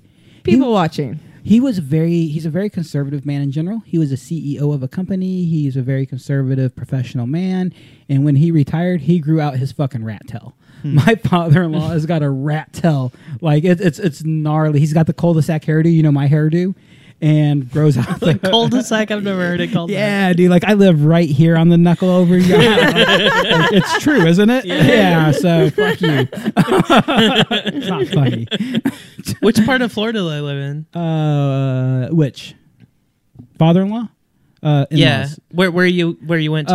Niceville or Destin. Destin is what most people will know. Niceville is across the bay. Okay, My sister lived that's in a pretty Gulf long Breeze haul for a down little to bit. Key West. Then Oh, well, no, he doesn't live in Key West. He spends time down there. He lives in Naples area, Punta Gorda, if you know where that is. Yeah, I know where Naples So yeah, is. sorry Val, I'm giving away your family history. We've like Hi, Val. if anybody in her family listens to this, it'll be the crazy one. What's her name? I love you, Tracy. How you doing? The crazy one. I don't know your name, but I love you. No, Tracy's super nice lady. When I say the crazy one, she'll probably get a good laugh and say yes. So we're all good. Yeah. So I was the devil. I flew over Christmas. If you think that's evil, I'm sorry that you think that's evil. I think you're fucking ugly, so that's okay. I agree Get with that over it. 100%. That's ridiculous. And I don't mean that physically. You might be beautifully attractive, but if you think I'm an idiot for traveling, you're ugly as a human being, and that's okay. Yeah. You're a monster. Speaking of monsters, Stephanie, don't cross the beer line when Stephanie's watching. She turns into a monster. The beer monster. Because I've never, ever crossed the beer line. Man, you're the favorite one that people want to catch cross the beer line. Oh, dude. It's like winning the like lottery whenever redemption. I do. What was it? The first time I tried to land in the triangle, I did not. Oh, you landed right on the taxiway. Yeah. That was awesome. I remember that. And I heard As long as you single stand it person. up, it's okay. Right? Totally did, man. I was more scared about getting like in the ditch where there was all this water. I'm like, oh man. So I turn on a final and I start going backwards, and I go, well, this isn't going to work out well. And I just start laughing. I'm like, man, I really hope I land on the taxiway at least, because that ditch is just full of water. And I knew I owed beer no matter what. And then as soon as my feet touched down, I heard not only people from the triangle, but then the entire hangar. I swear somebody went on the mic. I swear to God somebody did. And they're all screaming beer towards me. I'm like, yep. And I paid my beer fine. How many times have you yelled beer, though? Oh, I made Chuck Akers pay his beer. And Scott Latinus. Come on now. But you wouldn't call out Steve Sr. Pussy. I totally called him out. No, you didn't. No? The day he lay across the runway 200 feet, and I said, "Are you going to say anything?" And you said, No, not whenever he crossed around. Nope. I did call him out on a beer line, though. Okay, offense. yeah. But that was after the fact. Oh, got a I little know braver. which one you called him on the beer Yeah. line. At that Yeah. point, you'd seen me call him out. Yeah, you and then were- I got a little braver, and then I wasn't so chicken. Yes. If you do it right, you do it friendly, you make it fun. Yeah. You know, like, for real, I want you to know you fucked up. Like, I don't know if you know the story of Steve Sr. getting coaching with Tex. and set up to land in the main area, but Tex swoops the pond. So Steve decides, I'm going to land with Tex. Crosses the runway 200 feet, does a left 90, lands with Tex. Awesome. He walks back in. And he owns the place. Do whatever you want. He's got permission. Right? I'm standing next to DJ. And I'm like, he are owns you the airplane. kidding me? He owns the airplane that's going to hit him. He can do whatever he wants. Well, that's what I said. And DJ's like, well, I'm going to say something. I'm like, okay, you can, because I'm totally chicken. I do what I want. I would straight out call him out, but I had a good time with it, man. Steve is... man, God, I love the boys that have been guy. super family to me. They've been really good. And They're amazing. I felt like I could joke with them and pull this off. And it was in front of a small crowd. So I'm like, I really got to play this smart or I'm about to fuck myself in the asshole real hard with 6 inches of Steve's dick. Or 8. Sorry, Steve. Sorry to undersell you, bro. But so I was like, hey, Steve. And he's like, DJ, don't say a thing. Steve, don't say anything. Like, so how, don't say anything. How am I supposed to tell people they can't do that when they're going to tell me, but the owner does? Yeah, okay. I forget how it goes, but I just kind of kept poking to the topic, and he kept poking straight back, and he walked, he goes, yeah, nope, you're right. And it was a lot of fun. He was so cool about it, and he owned it. Uh-huh. Oh, yeah, 100%. The neatest thing that I appreciated that day is he had the mentality that Nick said, and I straight up agree with this. The drop zone is his fucking ball, and if he wants to take his ball and go home, he can do that. He's the owner of the drop zone. Yeah. If when it comes down to it. It's do whatever the fuck you want. The rules are whatever you want them to do, right? But the fact is after violating the rules as a leader, he then took ownership and saying, like, you know what, man? No. And that's why I love him to death, is because that's what he does. We need to be a leader, and we need to lead by example. And I wish more of my friends, whether they're instructors, whether they're safety and training advisors, whether they're cocksuckers in the RV park. I don't care what you do. I'm into cocksucking tonight, man. Fucking cut that and make it a clip. I'm into cocksucking. How much of the scotch have you had now? Dude, it's not even the scotch, man. I missed you one guys. little glass. Dude, That's I it. had a fucking tiny, like I had a fucking finger, bro. smidge. Not even up my butthole. I don't know what's going on. Man, Speaking of things that are getting loose, all right. me finger. Hello, governor. And now he's British. Man. It's going to be a good night. Man, I wish everybody would take that idea of, like, you know what, I'm a leader and people are going to mimic and do what I do. I got no doubt Nick wants to rip a crosswinder along the fucking beer line and then carve 90 degrees into the wind. Of all the things I knew how to do freestyle, I don't know if I can land a parachute anymore to save my life. A fucking fat wing over 90 degrees into the wind is absolutely my favorite thing in the world. I don't, there's nothing I love more than carving a wing. I think, Nick, you're pretty similar to that feeling. Carving's a lot of fun. I probably have forgotten how to do it. But you don't do it because you're a leader, not for necessarily any other reason. And honestly, I was, since I moved to Spaceland, a proponent of limiting the landing area. If you want to boo me and say, DJ, you suck, you're right. I like to suck a lot of penis. But from early on, I would sit in staff meetings and we would talk about it, and I would actually suggest that this is something that we should do. Steve would say to me, that would limit your turn on work jumps. I was a full-time instructor doing 1,000 jumps a year at the time. I'm like, I understand that. And that's a sacrifice I make. It's a working jump. I'm not having fun. I'm not paying for it. I'm obligated to work. If I want to have fun, then I can pay and do my shit anywhere else. Yep. So I've pushed for it. But I if you ever want to make change, man, I think I did a good job at this. I would suggest it. And when Steve would shoot it down or ask questions, I would answer it, and then we'd move on, and I never push for it again. I'd bring it up every 2 to 3 years. And after a while, the drop zone brought it in. I was not the only person. And if you want to make change, please take my point there of don't push, don't badger. You're not going to get anywhere. Mention something that you think is a good idea and then step away from it. Exactly. Let that person digest it. Nick, you and I have had some conversations recently about drop zone policy with the STP department. Mm-hmm. And I told you historically what the drop zone's decision has been, what's currently going on, and what my opinions are.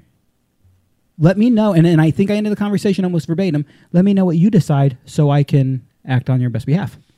Yeah, and I mean, I think you do a really great job of informing and supporting and, not being forceful or judgmental on either side. It's Steve's fucking ball, man. If he wants to, it's now. Thankfully, this is an easy conversation. Steve does a great job, but I have two. If I'm a full-time instructor at Skydive Spaceland or Skydive any fucking where in the world, I have two things I must mandate of my boss.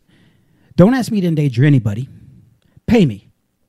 Everything else is optional. If I don't like your rules, your policies, your procedures, I can fucking leave. Exactly. But one thing I love about Spaceland and why I've been here 15 years, by the way. yeah, and I really don't want to leave is because Spaceland though has never made me feel like forced me into jumping in something that I'm not comfortable with.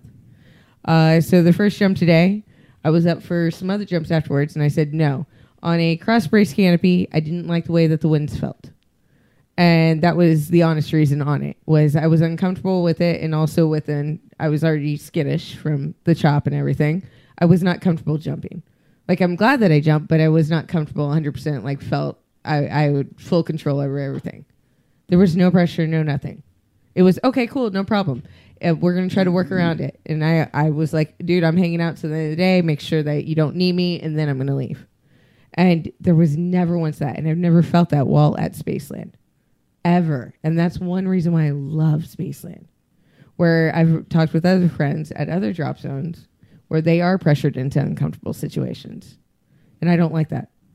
I know what my limits are and what I'm comfortable with. And I could probably push my limits, but I'm not comfortable with that. And Spaceland's never, ever once made me think that. I've been able to stand down and basically say, no, I'm not doing it. And I haven't felt the risk of getting fired or anything. I think we have the benefit of having some pretty highly experienced people, both people who have been skydiving for a long time and have been at this Spaceland location for a long time. So you get a good read of what the weather's doing, and hey, the wind says this. It's just between the different people that we have and the high levels of experience of those people, it's pretty easy to make a good call. Yeah. And when anyone is got a good enough reason to not go, then we don't go. And if the consensus of the group of everyone, this all feels acceptable, these wins look great, the experience of the people on the board seems to match the situation that we're in, great, we go.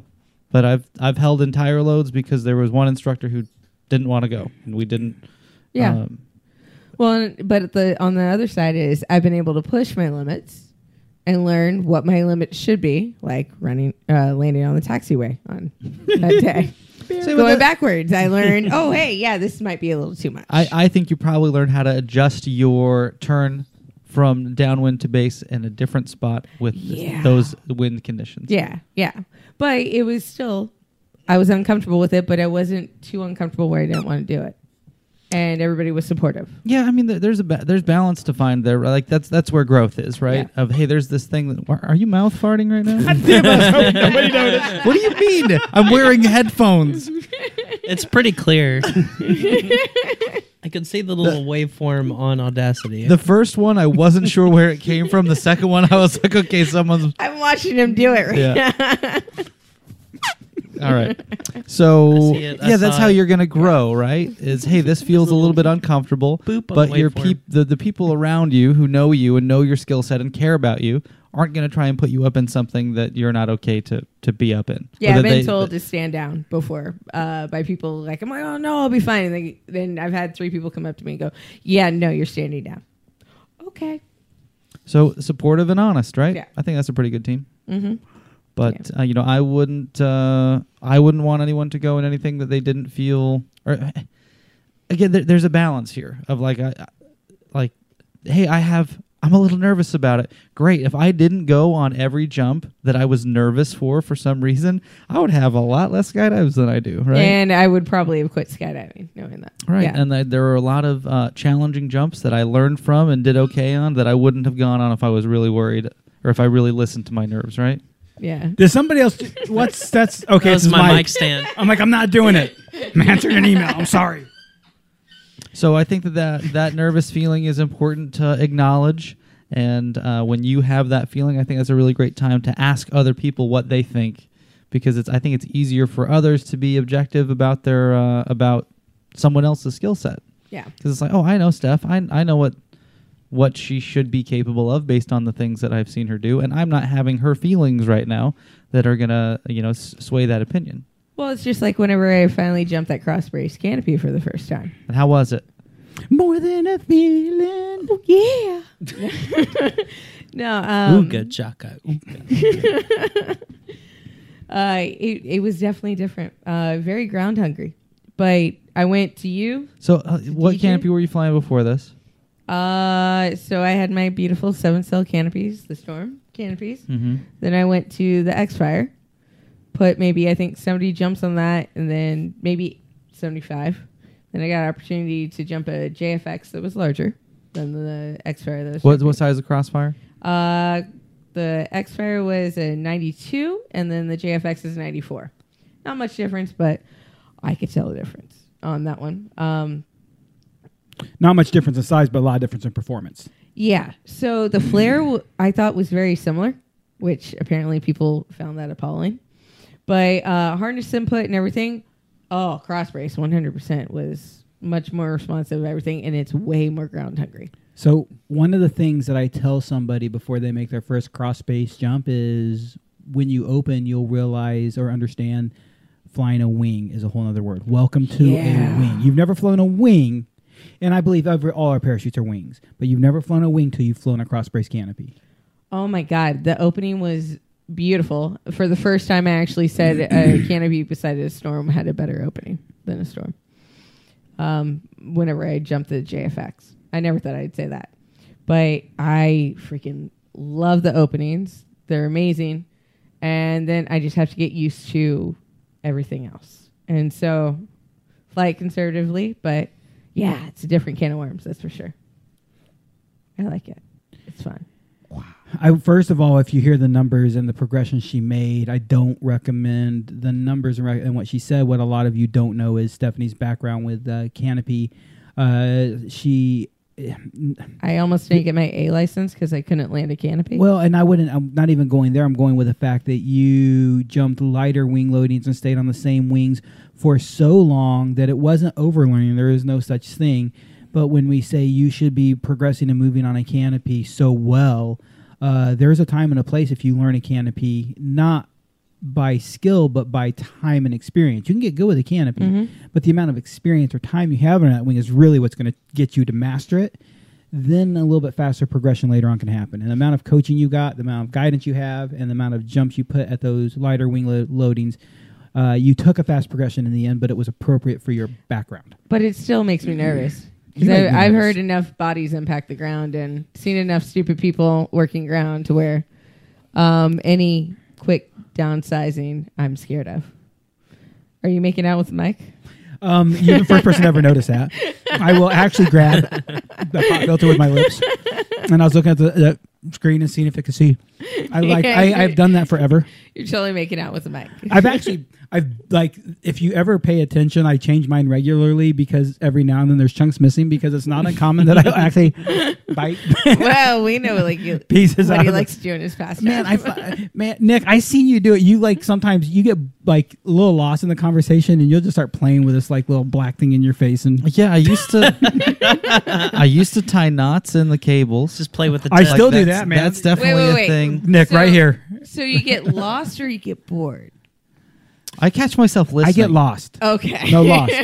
No, because you notice I was in eye contact with you when which is why you caught me.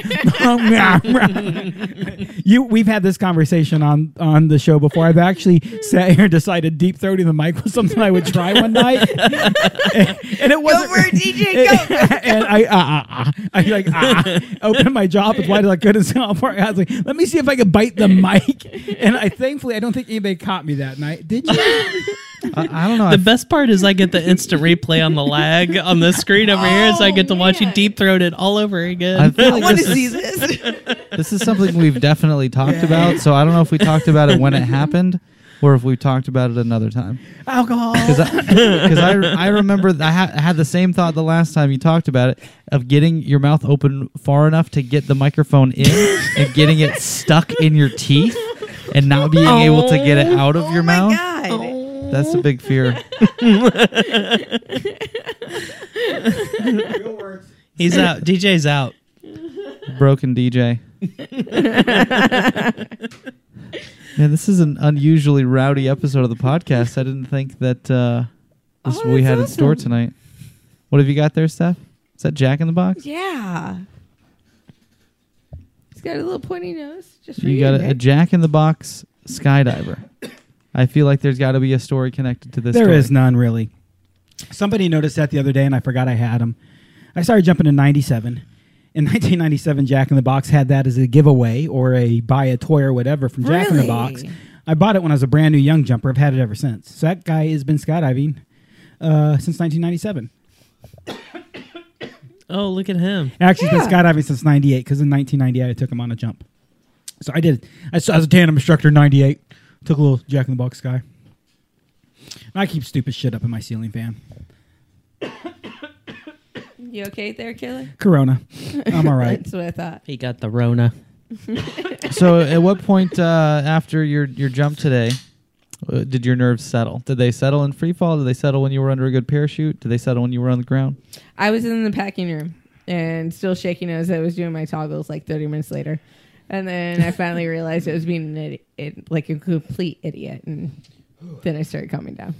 What specifically were you thinking about when it was getting you worked up in the plane? I didn't want to shop again.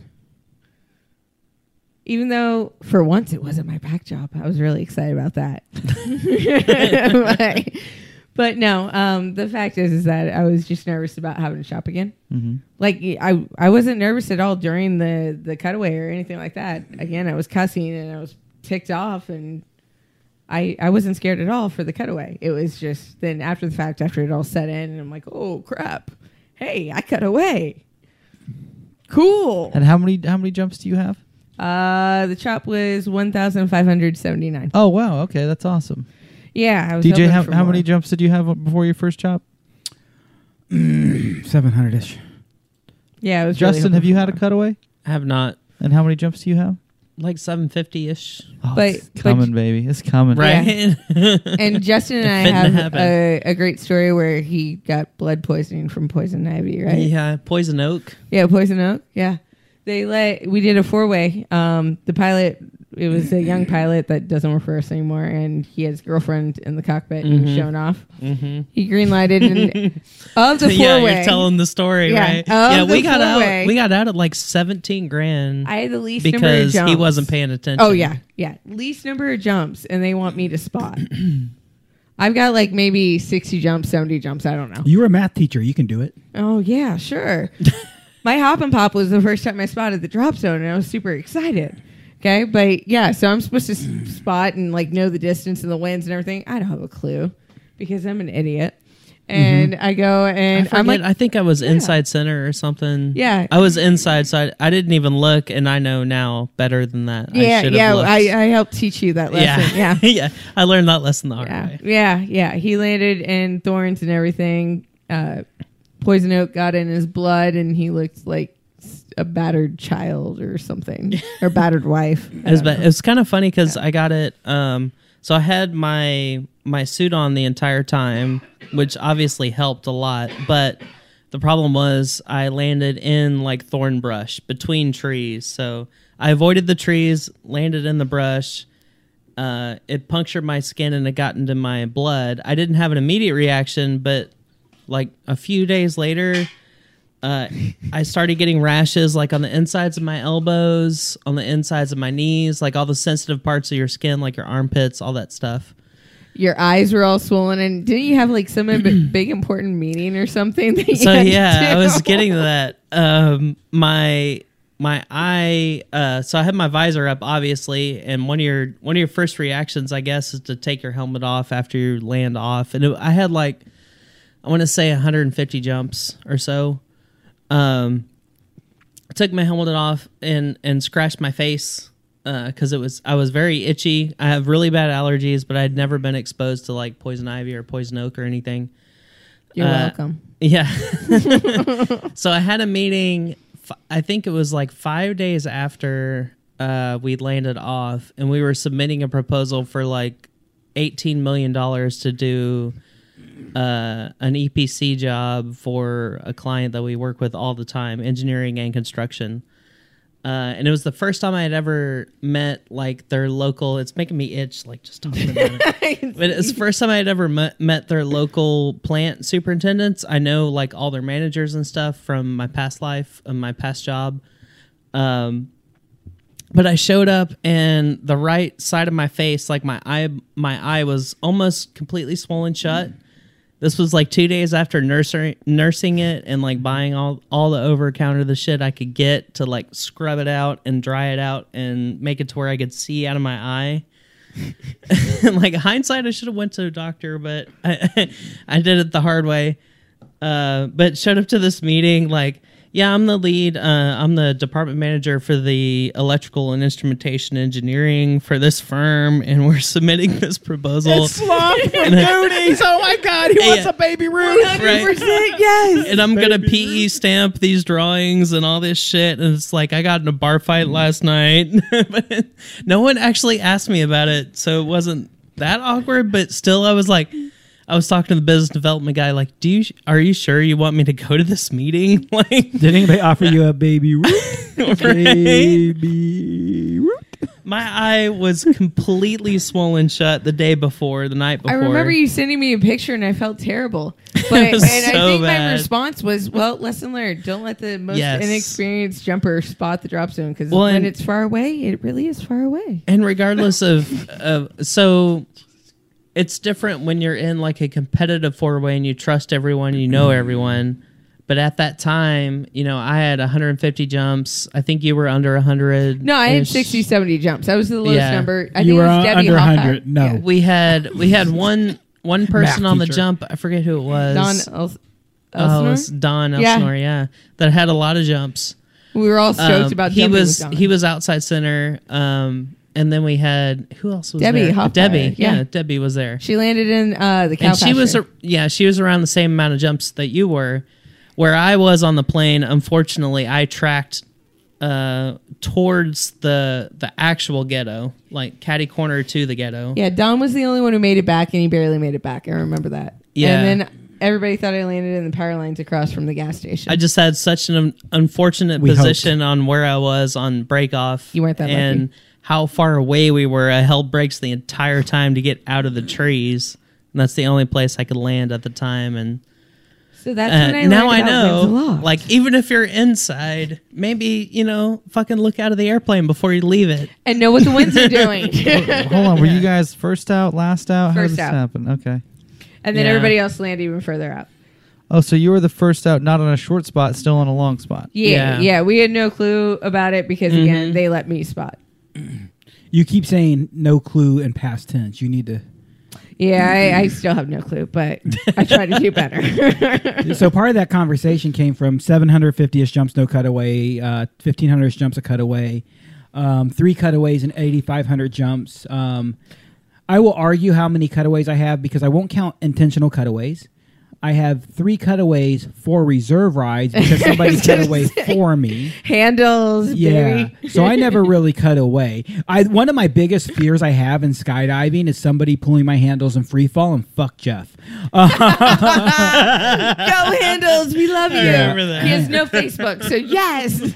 Yeah. And I like, he's a good dude. He's love fine. Handles. But like as an examiner, Nick, I'm looking at the schedule right now. We have some plans coming up. I'm on my back, and I'm always concerned that when somebody goes to roll me over, they'll grab my handles. My buddy Jay Stokes has had that happen to him a couple times. But Fidelis had it happen to him. yeah, randomly stable, you're not supposed to pull my cutaway handle. So I didn't cut away on that jump. I didn't have a malfunction. Well, I guess I did. It was called Jeff. Yeah, Jeff got a little flustered. There's 3 types of malfunctions: a total malfunction, a partial malfunction, and Jeff. Oh, Handles. So are you counting that in your 3 or not? No, so I don't count Okay. that. on my I cutaway. wouldn't either. I wouldn't either. Yeah. Who would have thought he'd mix up the cutaway handle with the pilot chute? The best part was in free fall, you see him look from my main handle to my cutaway handle, and you see him look back and forth. So I'm like, what are you doing? Any, mini, miny, mo, fucking pick one, dude. his in fairness, his response was your cutaway handle and your main handle was black, and it confused me. I'm like, fuck, Dude, but I can understand. AFF course is traumatizing, man. dude. I've been doing these jumps for fucking 18 years, and nobody's pulled my fucking cutaway handle I'm while trying I'm to help out stable. Jeff. Nobody's even looked at the motherfucker. God damn I it! was trying to be nice and help out Jeff. I should have known something was going on when he licked the fucking plane windows on the ride up. I'm sorry. Oh, handles. I really haven't drank that much, Nick. I swear to God. What's in this water? Noted. Was it the dummy handle that he was? Was it a dummy No, handle no, or no, your no. actual handle? So that's what also confused him. It was the first live, I think. Yes, he had Yeah. been pulling a dummy handle. So the dummy previously, handle is now gone. and he's now pulling a Okay. I got a live little one. flustered. And these jumps are high intensity. They're high paced. Basically, easiest description on a scale of 1 to 10 difficulty. If you're capable of a 6 difficulty, we're performing at a 7 to 7.5. If you're capable of an 8, we're performing at 9.5. We're I'm always still traumatized by mine, and in a good way. Yeah, we're pushing you Yeah. one step further than you're capable of all times. If we're flying at a capability that you're able to keep up with, one of two things is going on. You're doing really good or not so good. We're pulling back to let you get comfortable, or you've caught up and like, dude, you got this. You're crushing it. So it's a stressful experience, no doubt. I remember my AFF course, and Jay Stokes was my examiner and a very, very good friend of mine. But during that week, he's an asshole, and I don't like him. There's a week of my life that he could go fuck himself in. Yeah, it was 1 week for you. I agree. I still call Fudal an asshole from time to time. Well, technically, it was 2 weeks Because because that- I failed my first course. Oh, Yeah. I still beat you What do you mean you beat me? for the length of time for the course. Oh, no, you didn't, because I didn't take 2 courses back to back. I took a course at the end of a season, had okay. 4 months off, came And back, then you started had to do skydiving again, and took a whole new course. Okay, that makes sense. And back then, I had to take a whole new course. Okay, that I could definitely see. I didn't get to continue complete. I had to take a second course completely. Yeah, that course took forever. Yeah. So For those who don't understand, Stephanie got weathered out during her course, and the weather never ever cooperated for her course for like 3 months. no, I'd say maybe 2, but yeah, It's quite a long time. yeah. I want to go back to a conversation you had, and a conversation that I think is a little controversial for some people, but I agree with your statement. There are 3 types of parachutes. There are 3 types of parachutes: a good parachute, a bad parachute, and a minor inconvenience. Yes. Line twist is not a malfunction until you have to cut it away. Exactly. It's a minor inconvenience. People argue, say, no, it's a malfunction. Then you should have cut it away. Yes. If it's a minor inconvenience, you can resolve it until you decide it is not. Slider hang up. Minor inconvenience until it's not. What do you think about that statement? Stephanie, you obviously agree. Yeah, for me is most of my things have always been an inconvenience. There have been a couple times where I've grabbed a handle ready to cut away, but luckily it worked itself out, so I didn't have to. Like, I've had a bag lock. The rubber band broke right as I was grabbing my handle to peel up. It was on a hop-a-pop, thankfully. So I had time for it to get, I guess, the tension, and it was an older rubber band. Did it still make me want to check my pants when I land? Yes. But, again, inconvenience. It wasn't a malfunction because I didn't cut away. But technically, textbook-wise, it was a bag lock. So, yes. But, yeah. Where do you stand on that conversation, Mr. P? I'm not sure that I understand the question, if I'm being honest. Some people will argue that line twist is a malfunction. Yeah, I mean, it's becoming one, I guess. So But- people will hear me say it's a minor inconvenience until your decision altitude, or it's something you've decided you can't correct. To me, it's a malfunction if you cut away. If you have to cut away, it's a malfunction. Otherwise, it's an inconvenience and an annoyance. So my problem with the philosophy, there are people who actually hear this statement and say, no, it's a malfunction Yes. that you can fix. Exactly. The problem I have with that is if I tell you as a young jumper, it's a malfunction that you can fix, what's the first word you heard? Malfunction. Primacy recency dictates in my brain that the first thing I heard is malfunction. The first word I heard is, oh my God, malfunction, I got fucking cut away. If I can convince you and get you to understand a minor inconvenience until it becomes a malfunction, Exactly. chances are you may fix it. You said something earlier. I deployed at 5.5 on a skydive.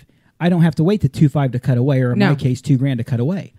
I deployed literally at 5.5 on a skydive. AFF student pitched at 6.5. I'm like, oh, cool. I'll pull at 5.5. Plenty of time to fly my parachute. We had a great spot. Second pass on an STP here. motherfucker spun.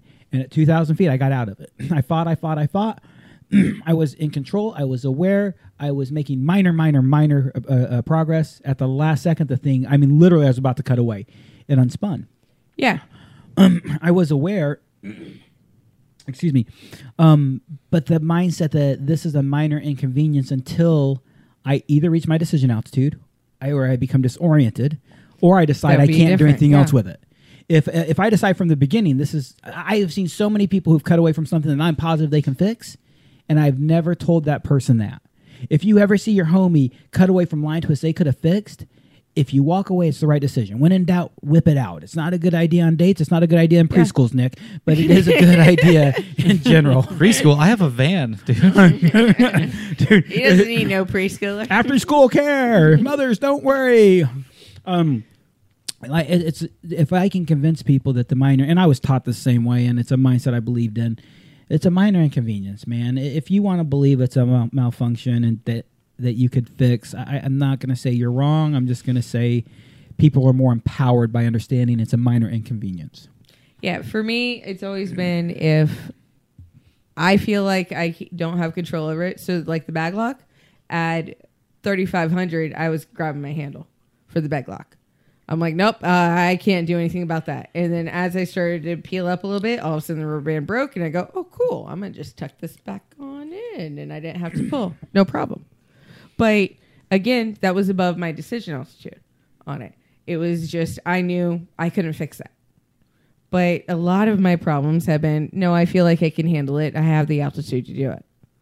And so I fixed it. But yeah. I love you keep saying the word altitude. A friend of ours who was on the show, Katrina Autry, Katrina Shows. Mm-hmm. Now, she has a crap load of cutaways. Mm-hmm. A crap load. Do you know why? She doesn't have the altitude to She pulls at her minimum deployment altitude. Four-way competitions are getting out lower. They commonly have to use all their working time. There's a reason a lot of four-way, especially old-school four-way guys, have a lot of cutaways. It's because they pull lower. Mm-hmm. I have time to fight. Nick, I love shooting tandem videos, he says, because I open high and I have all the time in the world to fix any problem. I've had some real nasty inconveniences, but because it's on a tandem video, I've been able to fight it and know what my altitude is and get out of it. And been fine and fly a perfectly good canopy down. Why would I cut that away? But then on the SDP jump, I didn't have the altitude. I could have fixed it if I had the altitude. I don't know for certain. But you know what? I didn't have the altitude. I had to cut away. No question in my mind. I didn't think twice about it. I did it.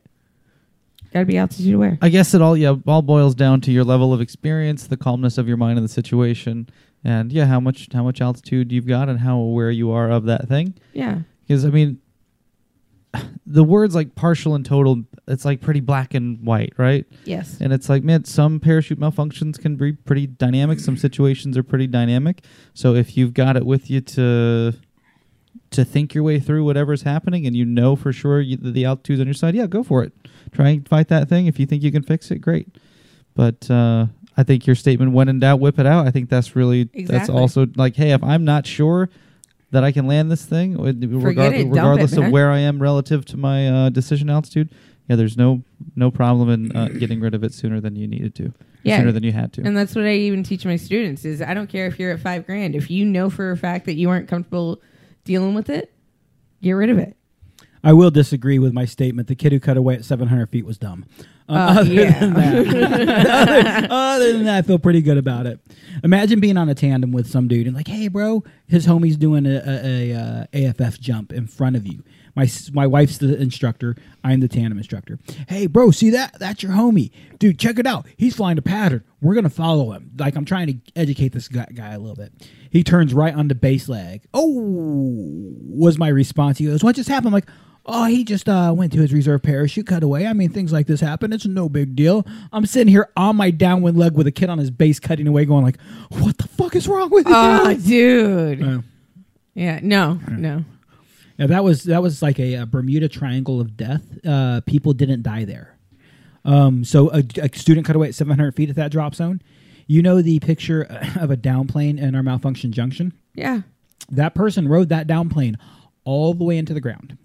That was taken from ground level by a young lady named Lisa Flory. She still is around the sport to this day. Super, super cool chick. I met her. She was a 16-year-old girl hanging out at a DZ. That's not very healthy. Taking pictures around the DZ. This dude's reserve parachute hit a power line. This power line was 10 foot long, a pole, a 10-foot stretch of power line, a building. It was the power line from the ground to the building. It was the line from the pole to the building, like just that access. So if he's any direction in any way, he would have not worked out. The reserve hit the fucking power line. He literally swung a pendulum underneath, hung from the power line, cut away, and walked away.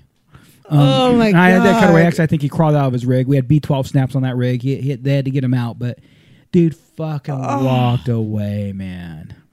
No, I wouldn't. No. One of the senior instructors on the DZ actually gave him $5 and says, "Please go buy me some lottery tickets." I forget how much money he gave him, but he like literally gave him a couple bucks, like, "Please go buy me lottery tickets." Oh, I would too. And then explained why. And dude, scariest thing in the world. It was pretty petrifying. A good buddy of mine actually was the coach on. It was a recurrency jump, and my buddy was like, "Cause I felt bad for him, dude. Imagine being the coach on a recurrency jump for a licensed jumper." That guy was a licensed jumper who almost went in. So that malfunction junction picture is real life crazy shit. That's just it, man. Yeah, that's my contribution to the AFF program, the STP program. I provided that picture. Dude, I didn't know that. Yeah. I'm now gonna look at that differently. Dude, it was a super scary. I'll show you the picture someday on Google Earth. Heck yeah. Where he landed. Alex O'Connor was there that day. Oh, I'd love to see that. Doug Ligner was probably there that day. I'm not 100% sure. So that was in Greensburg. It was in Greensburg, yeah. Skydive Greensburg. So a lot of history for me came there. But yeah, man, I when in doubt, whip it out. Fucking cut away. Yes, if you're I not agree, sure, 100%. Make a decision unless you're 700 feet. Then just no, it still applies. Don't cut away. Just pull your reserve. Yeah. So, and then you really screwed up if you're below 1,000. But yeah, I really want to quickly, because we're running out of time soon, share a couple of thought processes. And one of them is so many of my friends leave the professional world. Steph, you want another scotch there? I do. I keep an eye on Justin. Yeah, go ahead. And they'll do eye contact. Go ahead and get that going on there. So a lot of people have real life jobs, whether they're digging ditches, whether they're doctors, lawyers, or school teachers in your case. And let's be real, school teacher, financially not the best job, but it is a career path, no doubt. Well, if I didn't pay for like all the kids to eat and then all my own school supplies, it would be a great career. Yeah. It would be a great career, just not financially. Yeah. So what convinces somebody like you to leave teaching to go skydive full time? Besides a drunken Buffalo Wild Wings trivia night. Oh, dude, yeah. Well, and really it was because I kept getting in trouble in the principal's office. I get called to the principal's office until I couldn't teach something. And Justin, thank you so much, honey. Welcome. But yeah, so no. Justin, I'm going to be kind of a prude. Will you put that bottle back on a pad for me, please? This one? Yeah. Just in case any liquid dribbles down the side. Good man, right there. Thank you. But yeah, no, I kept getting called into the principal's office because of my unorthodox teaching style. I didn't like worksheets. I did not like doing a worksheet assessment every day, which is what they were wanting, the bureaucrats. Define a worksheet. It could be 5 questions. You were a math teacher, right? Yeah. Okay. I think it's important to define that. I was a high school algebra teacher and geometry teacher. But yeah, I know. Most people can't comprehend that the first time around. So I like doing activities though that were kids got outside, they ran around, got some air. Even if I had to do a worksheet, I take them outside in this caged off area. It was a fenced off area at the school that it was at. Caged off. Oh, dude, that's how I felt it was. But they went and we would have something hard for them to write on. They just get to sit outside and enjoy the beautiful air. And it was beautiful outside. It wasn't like it was too hot, too cold, anything like that. And I would get in trouble because they weren't in a classroom. And that would tick me off. Because every day I was getting called. And then I had parents complain. So I used to like put this big massive tape, a grid on the floor, and we'd talk about plotting and talk about points, linear equations, quadratic, all this stuff, and dealing with transformations, all the mathematical stuff. And the kids wouldn't be able to sit in a desk for about a week. I had a parent complain, not because the kid was like had knee surgery or something. Because, I mean, obviously, they can't sit on the ground. You need to have a chair for them. And I would make sure that they did. But this kid just threw a temper tantrum because they don't want to sit on the floor because they thought it was dirty. It wasn't dirty, but they thought it was. And so parent complained, and then that morning the principal comes with 2 APs and says, yeah, you can't do this lesson anymore. Sorry, you have to put all the desks back and do then these worksheets because you have nothing else planned. Okay, cool. I got in trouble for teaching exponential growth and decay. I go and get dressed up like a zombie. They put makeup on me and stuff. I remember pictures of this. Oh my God, it was so much fun. The little crap heads that I really hated, I got to clothesline, Nick. It was amazing. Oh my God. How does dressing like a zombie let you get away with clotheslining children? So they had to survive a zombie apocalypse. And so we talk about exponential versus linear and quadratic growth. And then I get to run around and learn how out of shape I was, obviously. But then also, I got to every once in a while, I'd see a kid that I really didn't like run past me and just magically. I only had one principal that caught on to it. And he told me I couldn't do it anymore because of that. And I said, okay, I'll calm down. And he said, okay, then you can keep doing the lesson. He was really cool. But yeah, but no, I mean, I got to teach them that. The kids got it one day. They didn't have to do a worksheet. They didn't have any assessment at the end of the day. It was just a fun activity.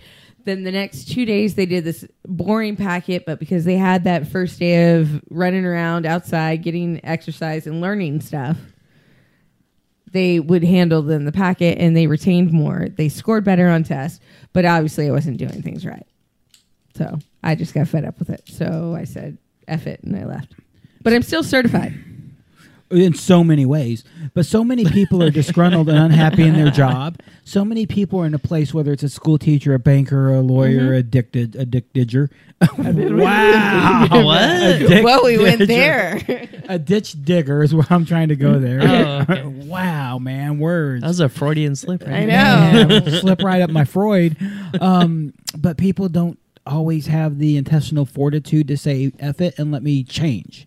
Whether it's changed to skydiving full-time or whether it's changed to another career path. Just something else. What empowered you to make that change? My temper. Because, everybody knows me, knows I have zero of a temper. I'm not at all hot-headed. At all. But no, really, my temper got the best of me. And I was just like, you know what? I'm sick and tired of this. I'm going to keep my certifications. I'm going to keep everything. I mean, I've got the education for it. I'm just going to go ahead. I'm going to go do something that I'm having fun with. But you thought about this for a while. Yeah. How long did you think about going full-time in skydiving? 2 years. Okay. How long were you working part-time in skydiving at that point? A year? Year and a half, I think. Okay. Yeah. And I really like the path you took. If you're disgruntled, if you're unhappy, if whatever you're doing in life isn't doing the right thing, man, stop complaining about it and explore your options. And I don't know if you knew you were exploring your options. As a matter of fact, I don't think you realized you were exploring your options when you first did, because based off the conversations you and I had, you didn't realize it. No. I think there were 2 to 3 different conversations where months later you came up to me and said, how did you know? Mm-hmm. It's rare I see the skydive crazy in somebody's eyes the way I saw it in yours. And that's a compliment. The skydive crazy, like just you were so fucking committed to this lifestyle. Which is strange. And that was one of the problems that my family had. I never committed to anything. I've always, every few months I'd go off and do something else. So they thought that this was just going to be a phase. And then, surprise, it wasn't. I came out as a skydiver. I came out of the closet. I'm a skydiver, okay? Yeah. It's so funny, man. It blows my mind. So now your parents are unhappy that you're a skydiver. They eventually accept you're a skydiver. Mm-hmm. It's interesting to hear how people's parents take that they skydive, but it's also interesting how they accept you are going to become a full-time skydiver. How did this go over with your family? They knew prior to. I'd prepped them. I got smart, so I surprised them with skydiving in the beginning. That didn't go over well.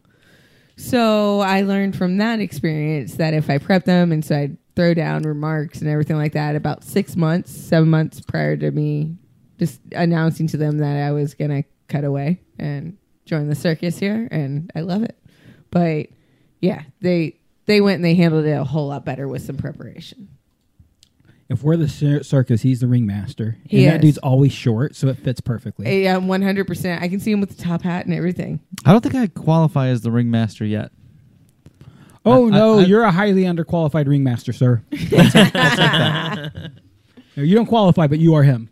I really want to get you a red top hat, though, so that you can start working on it. Raymond Adams So- got one for sure. So what do I do? What does the ringmaster do other than introduce everybody? Like, he doesn't really have a skill, right? You crack the whip at the circus. You make sure everybody does their job. Yeah, make you sure got the like a little circus stick happens. and you just hit them if they're doing something wrong. You know, that type of thing. You introduce a show.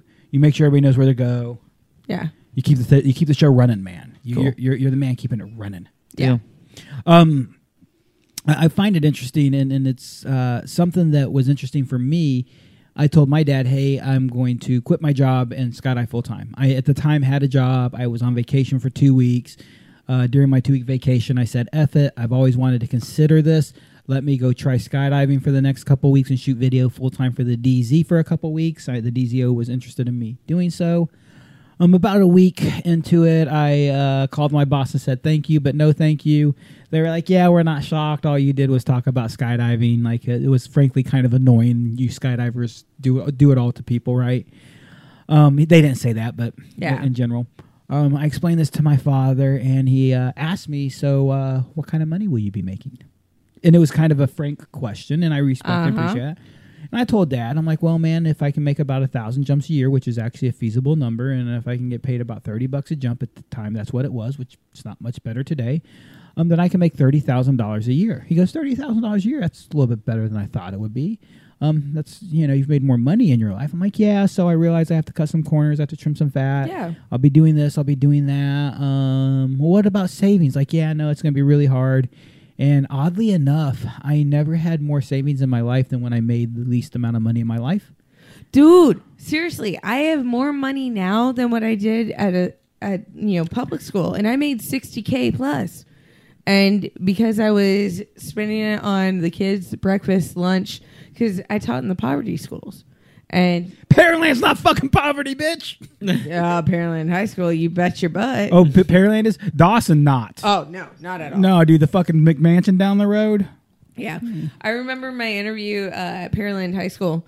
The AP that I was interviewing with, he went and he's like, are you a risk taker? And I told him, I go, no, I'm not, because I don't see myself that way. And he goes, okay, cool. Well, then, a little bit later on, maybe 20 minutes later, he goes, well, then why do you want to come here? I'm like, well, I find myself spending a lot of time in Roche-Sharon. And he looked at me and goes, Roche-Sharon? There's only prisons in Roche-Sharon. Are you going for visits or something? You getting frisky with the prisoners or what? And I laughed. I go, no. And he goes, well, then what the hell are you doing in Roche-Sharon? I don't know of anything else there. And I never said I was skydiving. I was a skydiver or anything in any interview. And I go, well, I really like skydiving, and there's a skydiving place. It's not big. It's just a little place, and everything like that. And he just looked at me and he goes, Skydive Spaceland, huh? He knew of it. And I go, yeah. And he goes, I'm going to go ahead and change that answer on if you're a risk taker or not. And then he went and he goes, so you're going to stick around at least for a couple years? I go, well, that's the plan. And he goes, okay, cool. We're going to hire you. Come to find out, the principal's son was a skydiver at the time. And so I got to jump with the principal's son a whole lot. And he went, and even the principal in the final interview, he goes, do your clothes and shoes smell like ass, like what my son's does? Because of that landing area that's always full of water? Yes, it does. Yes. Do we know his son? So Cody Berger is his name. I know Cody. Yeah, he used to skydive a whole lot. Not so much anymore. Bummer, nice kid. I know, I love him to death. But yeah, Mr. Berger was the principal. I loved him. He I was did not know the that. best. Yeah. I did not know Pearland High School was what you just described. I forget the word you just used. Because in reality, Pearland is not definite. We're not a hard off town. No, so it depends on what side of town you are. It's just like Conroe. I mean, Conroe involves the Woodlands. Yeah, Conroe. But they involve the Woodlands. The Woodlands is the nice part of town, lots of money, lots of other things. But then you have Conroe High School, and they are the ones where, like, Hurricane Katrina, people came. There was a massive fight that broke out. Cops had to be called. Sure. And everything like that, but it was a low income area. It's basically the poor kids where the parents, sadly, they don't care, or they care a whole lot, but they have to work 5 jobs just to make ends meet. So it's one or the other. So the kids are neglected and everything, and I like those kids because then usually my teaching style, I don't get in as much trouble with parents. Because their parents don't give a shit. Yeah. Not that you're doing anything wrong, but or else the you don't parents have Karens. They just don't have time to deal with it. You just don't have Karens. Yeah. In You don't have Pearland, you got Karens. Plenty of Karens on the side of Pearland. And even at Pearland High School, I got a couple Karens. Jesus Christ. And that's why I couldn't do the graphing thing on the floor. I got a Karen. Fucking neighborhood of Karens, man. My favorite was, well, my child wouldn't have to cheat if you just taught him better. Are you kidding me? No. Yeah. No, your child's just immoral. Yep. I'll just go with that, man. Mm-hmm. No, I'm back to I'm shocked because we live in one of the most affordable neighborhoods in our part of town. Mm-hmm. And it's not a bad neighborhood at all. No. I mean, even the bad parts of Pearland, and I use quotation marks on it, they aren't bad. No. At all. It's the poorer area. Yeah. Yeah. It's Old Town. Really, we call that part of town Old Town. Yeah, and that's it. But. So, you decided to man up. You decided to make the change. There are people right now listening to the show who are actually borderline, who say, man, I'm at the point in my life where I could cut away and become a full-time packer, become a full-time maintenance person. And I'm not even going to an instructor yet because that's really where it begins for most people. What advice would you give those people, and what would you tell them to expect? Because everybody pictures a glorious job. Yeah. Let's see. How many years did I clean up after people and clean toilets? 3-4 years, something like that. You were maintenance staff. Yeah. And that is the most glorified word I've ever heard for janitor. Yeah. So I cleaned up after everyone, and then I ended up getting the name the sheriff, which I laugh about on it. But I watched everybody landing, opening, watched all of them do stupid things, and so I was usually the one that saw whenever there was a close call or something with 2 people, and so I got to be the mediator between the 2. You were Barney Fife. Yeah. we actually made her keep her bullet in her pocket because she was dangerous with it, man. Sorry if you don't keep I up was with just about to reference the bullet in the pocket. Yeah. You were Barney Fife. What would you tell them? So first of all, let's be clear. If you're expecting glory, if you're expecting to go to a drop zone to work full time and jump a lot, it's not happening. No, 100%. Once you start working at a drop zone, you aren't going to fun jump a whole lot. You aren't, for the most part, unless you got the jump number, the experience, and everything like that. But even now, I want to jump more fun jumps than what I do. It's just I get busy working with people. But even whenever it came to working ground, I didn't have time to jump most of the time. Every once in a blue moon, I might get to do a first load. But otherwise, I was working.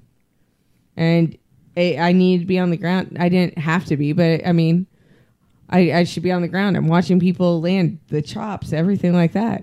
I need to be on the ground. I can't be jumping and try to watch a chop. If a chop happens while I'm jumping, then I didn't do my job. Man, if you're a maintenance guy or if you're observing jumpers on a load somewhere at a drop zone, realize that we rely on you that much. We care about you that much, and in Spaceland, I hate to share the story to some limitation or some point, but we didn't always have somebody watching the sky for the number of jumpers, and we had a guy land off with a malfunction, and he died due to that. I heard about that. That was before me. Yeah, and we didn't get to find his body right away because nobody realized he landed off. He had a new girlfriend. He was maintenance staff, actually. He was one of your predecessors. He was literally one of your predecessors, one of the fucking hardest working maintenance guys we've ever had. So that's why I think it was 2 years before me or something like that. But yeah, I heard about this. Super good dude, and he was excited about this new girl he met. And like every fucking horny ass dude, as soon as he lands, he's gonna run off and go hook up with this chick. And dude, we were so stoked for him. Like he's that guy. He'd land at his place and he'd run off. So when we landed and he disappeared, him and Will did a 2-way. So when Will lands, immediately packs, dude lands and disappears, we think nothing of it. They're the only fun jumpers on the load. And a couple of days later, Brian Clark and I were the one who figured out. We saw what we thought might be a canopy. This guy didn't show up. Is at a reserve down there. We sent out a guy named Tommy, DZ Tom, if you know his name. Mm-hmm. He went out with a 4-wheeler, reported back, man, and from, the guy died basically on impact. He probably survived a minute or two. And in my brain, the only thing that makes me sad is he died alone. Yeah. You know, we probably, not probably, the coroner made it very clear there's no chance of saving his life with the impact he had. By the way, if you hear me ever complain about you wearing a baggy jumpsuit or not tucking in your handles, this is the reason why.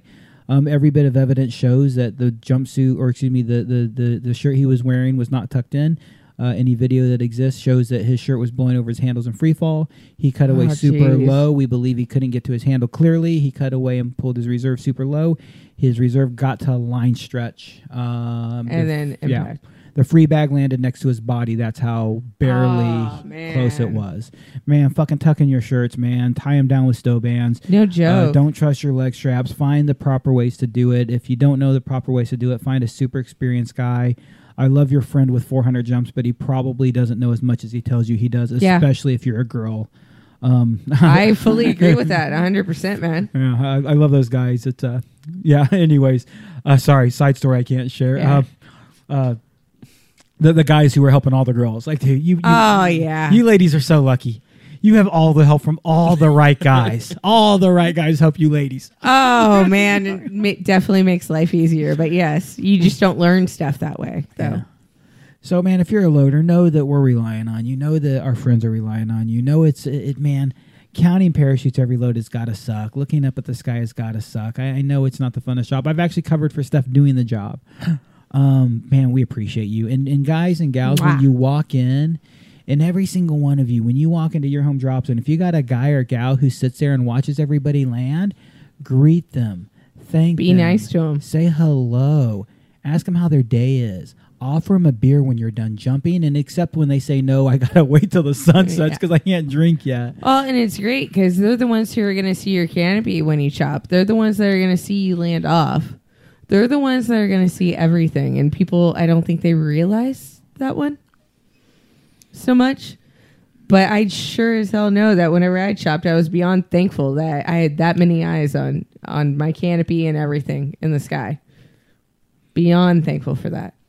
One of the most aware people on the drop zone is also one of the most oblivious people on the drop zone. It's up to that person to choose which way they go. Is a loader / ground maintenance, ground crew who's observing that day. Yeah. Because you're back and forth from the plane to the landing area, you see it all. Mm-hmm. Some people absent-mindedly do it. They're lost. You were never absent-minded. Well, because mostly I was scared that if I were on the load, I'd want somebody to be looking out for me. And what happened when you cut away? I had like 50 million people sending me videos and pictures and everything, and it was the most amazing feeling in the world. Is to know that within, I think, 30 minutes, I knew exactly where my canopy was, knew it was safe. We had to go the next morning just because of daylight and retrieve it and everything. We got the canopy and everything within an hour, and it was back home safely. All because of everybody on the ground that watched. It wasn't people in the air so much, it was people on the ground who then helped inform the pilots so that they knew exactly where to look, and they found it within 30 seconds because of the people on the ground. Yeah. I say it all the time. You come for the skydives, you stay for the skydivers. It's about the community. And Stephanie, you have done one of the most amazing jobs of growing our community. A lot of our staff does a good job at Spaceland, and a lot of instructors everywhere do a good job of growing skydivers, and I appreciate that. Respectfully, I don't care about the skydivers as far as jumping goes. I care about the skydivers as far as the community goes. My best friends, my family, my wife, they're all skydivers. So it's super cool. And thank you for sharing a little bit of your passion here on the show and sharing a lot of your compassion on the DZ. Well, I learned from the people at Spaceland, the staff that's been there for a while. So, I mean, it's through them.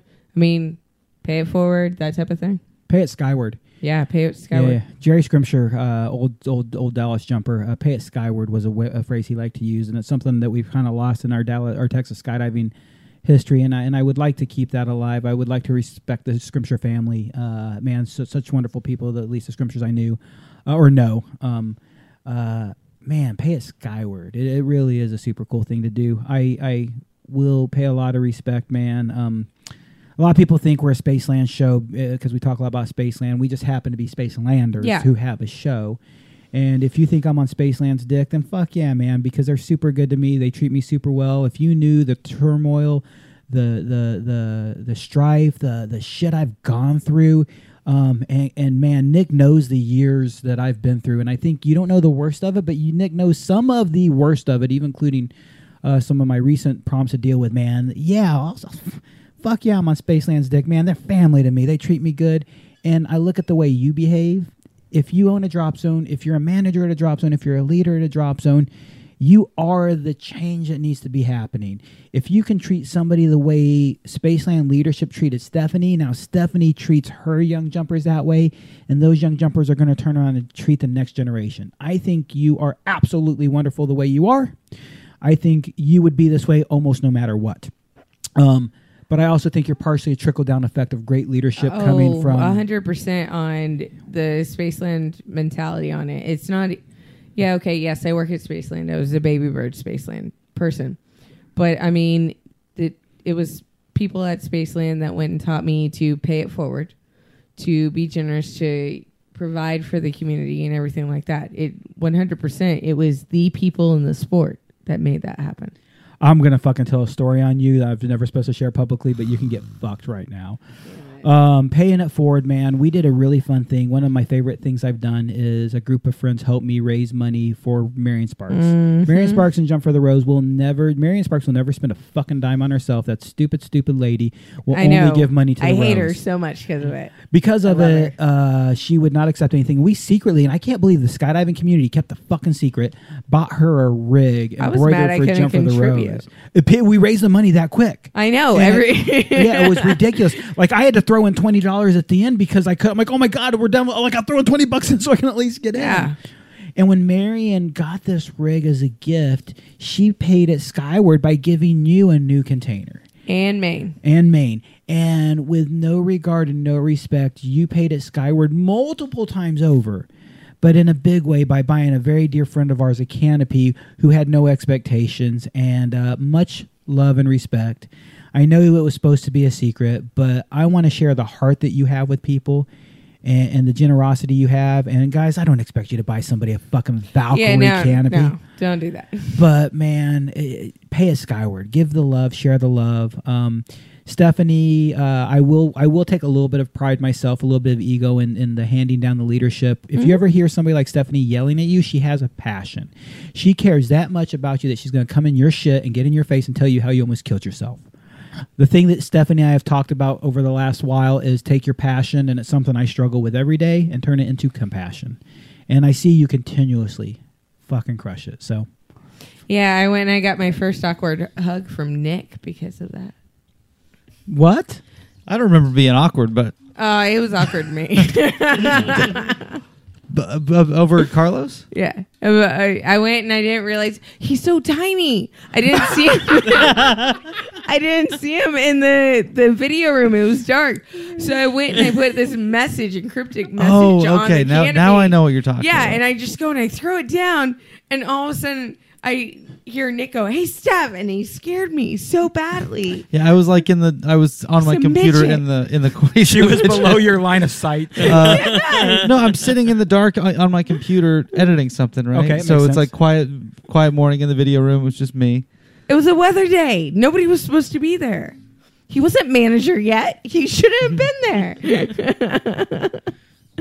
But yeah, so I went and I chunked down this canopy, and then he goes and calls me out, and so then he gives me this awkward hug. At least in my mind, it was an awkward hug. And that was the first time I ever interacted like big time with Nick. Otherwise, it had been small talk. It hadn't been anything major. That's a pretty serious gesture to do for someone.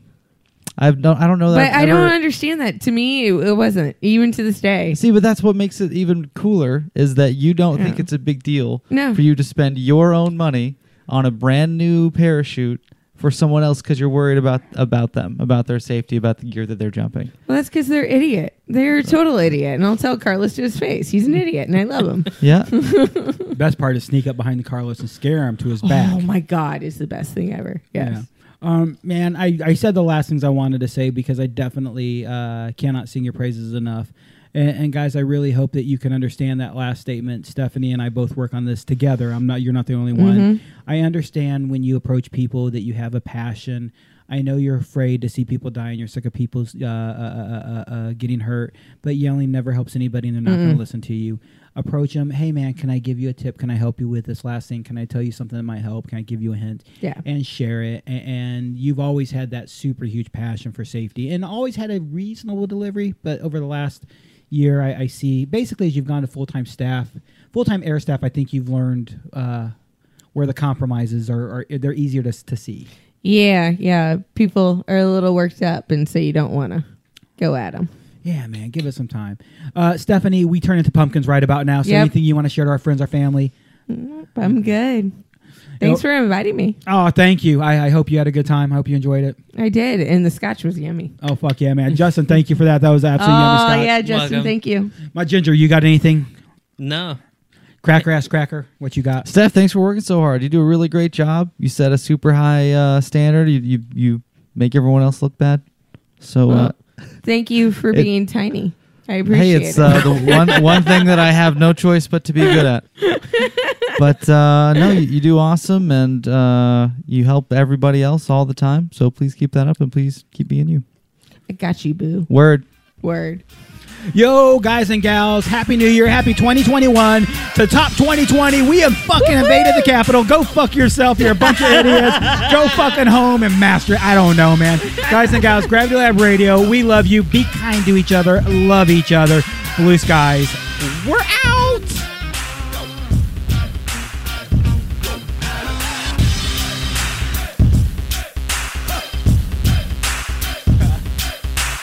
Yo, the first person to email Monty at gravitylabradio.com and mention Blue Aries, I will email you a Blue Aries too. Boom. Aw, snap.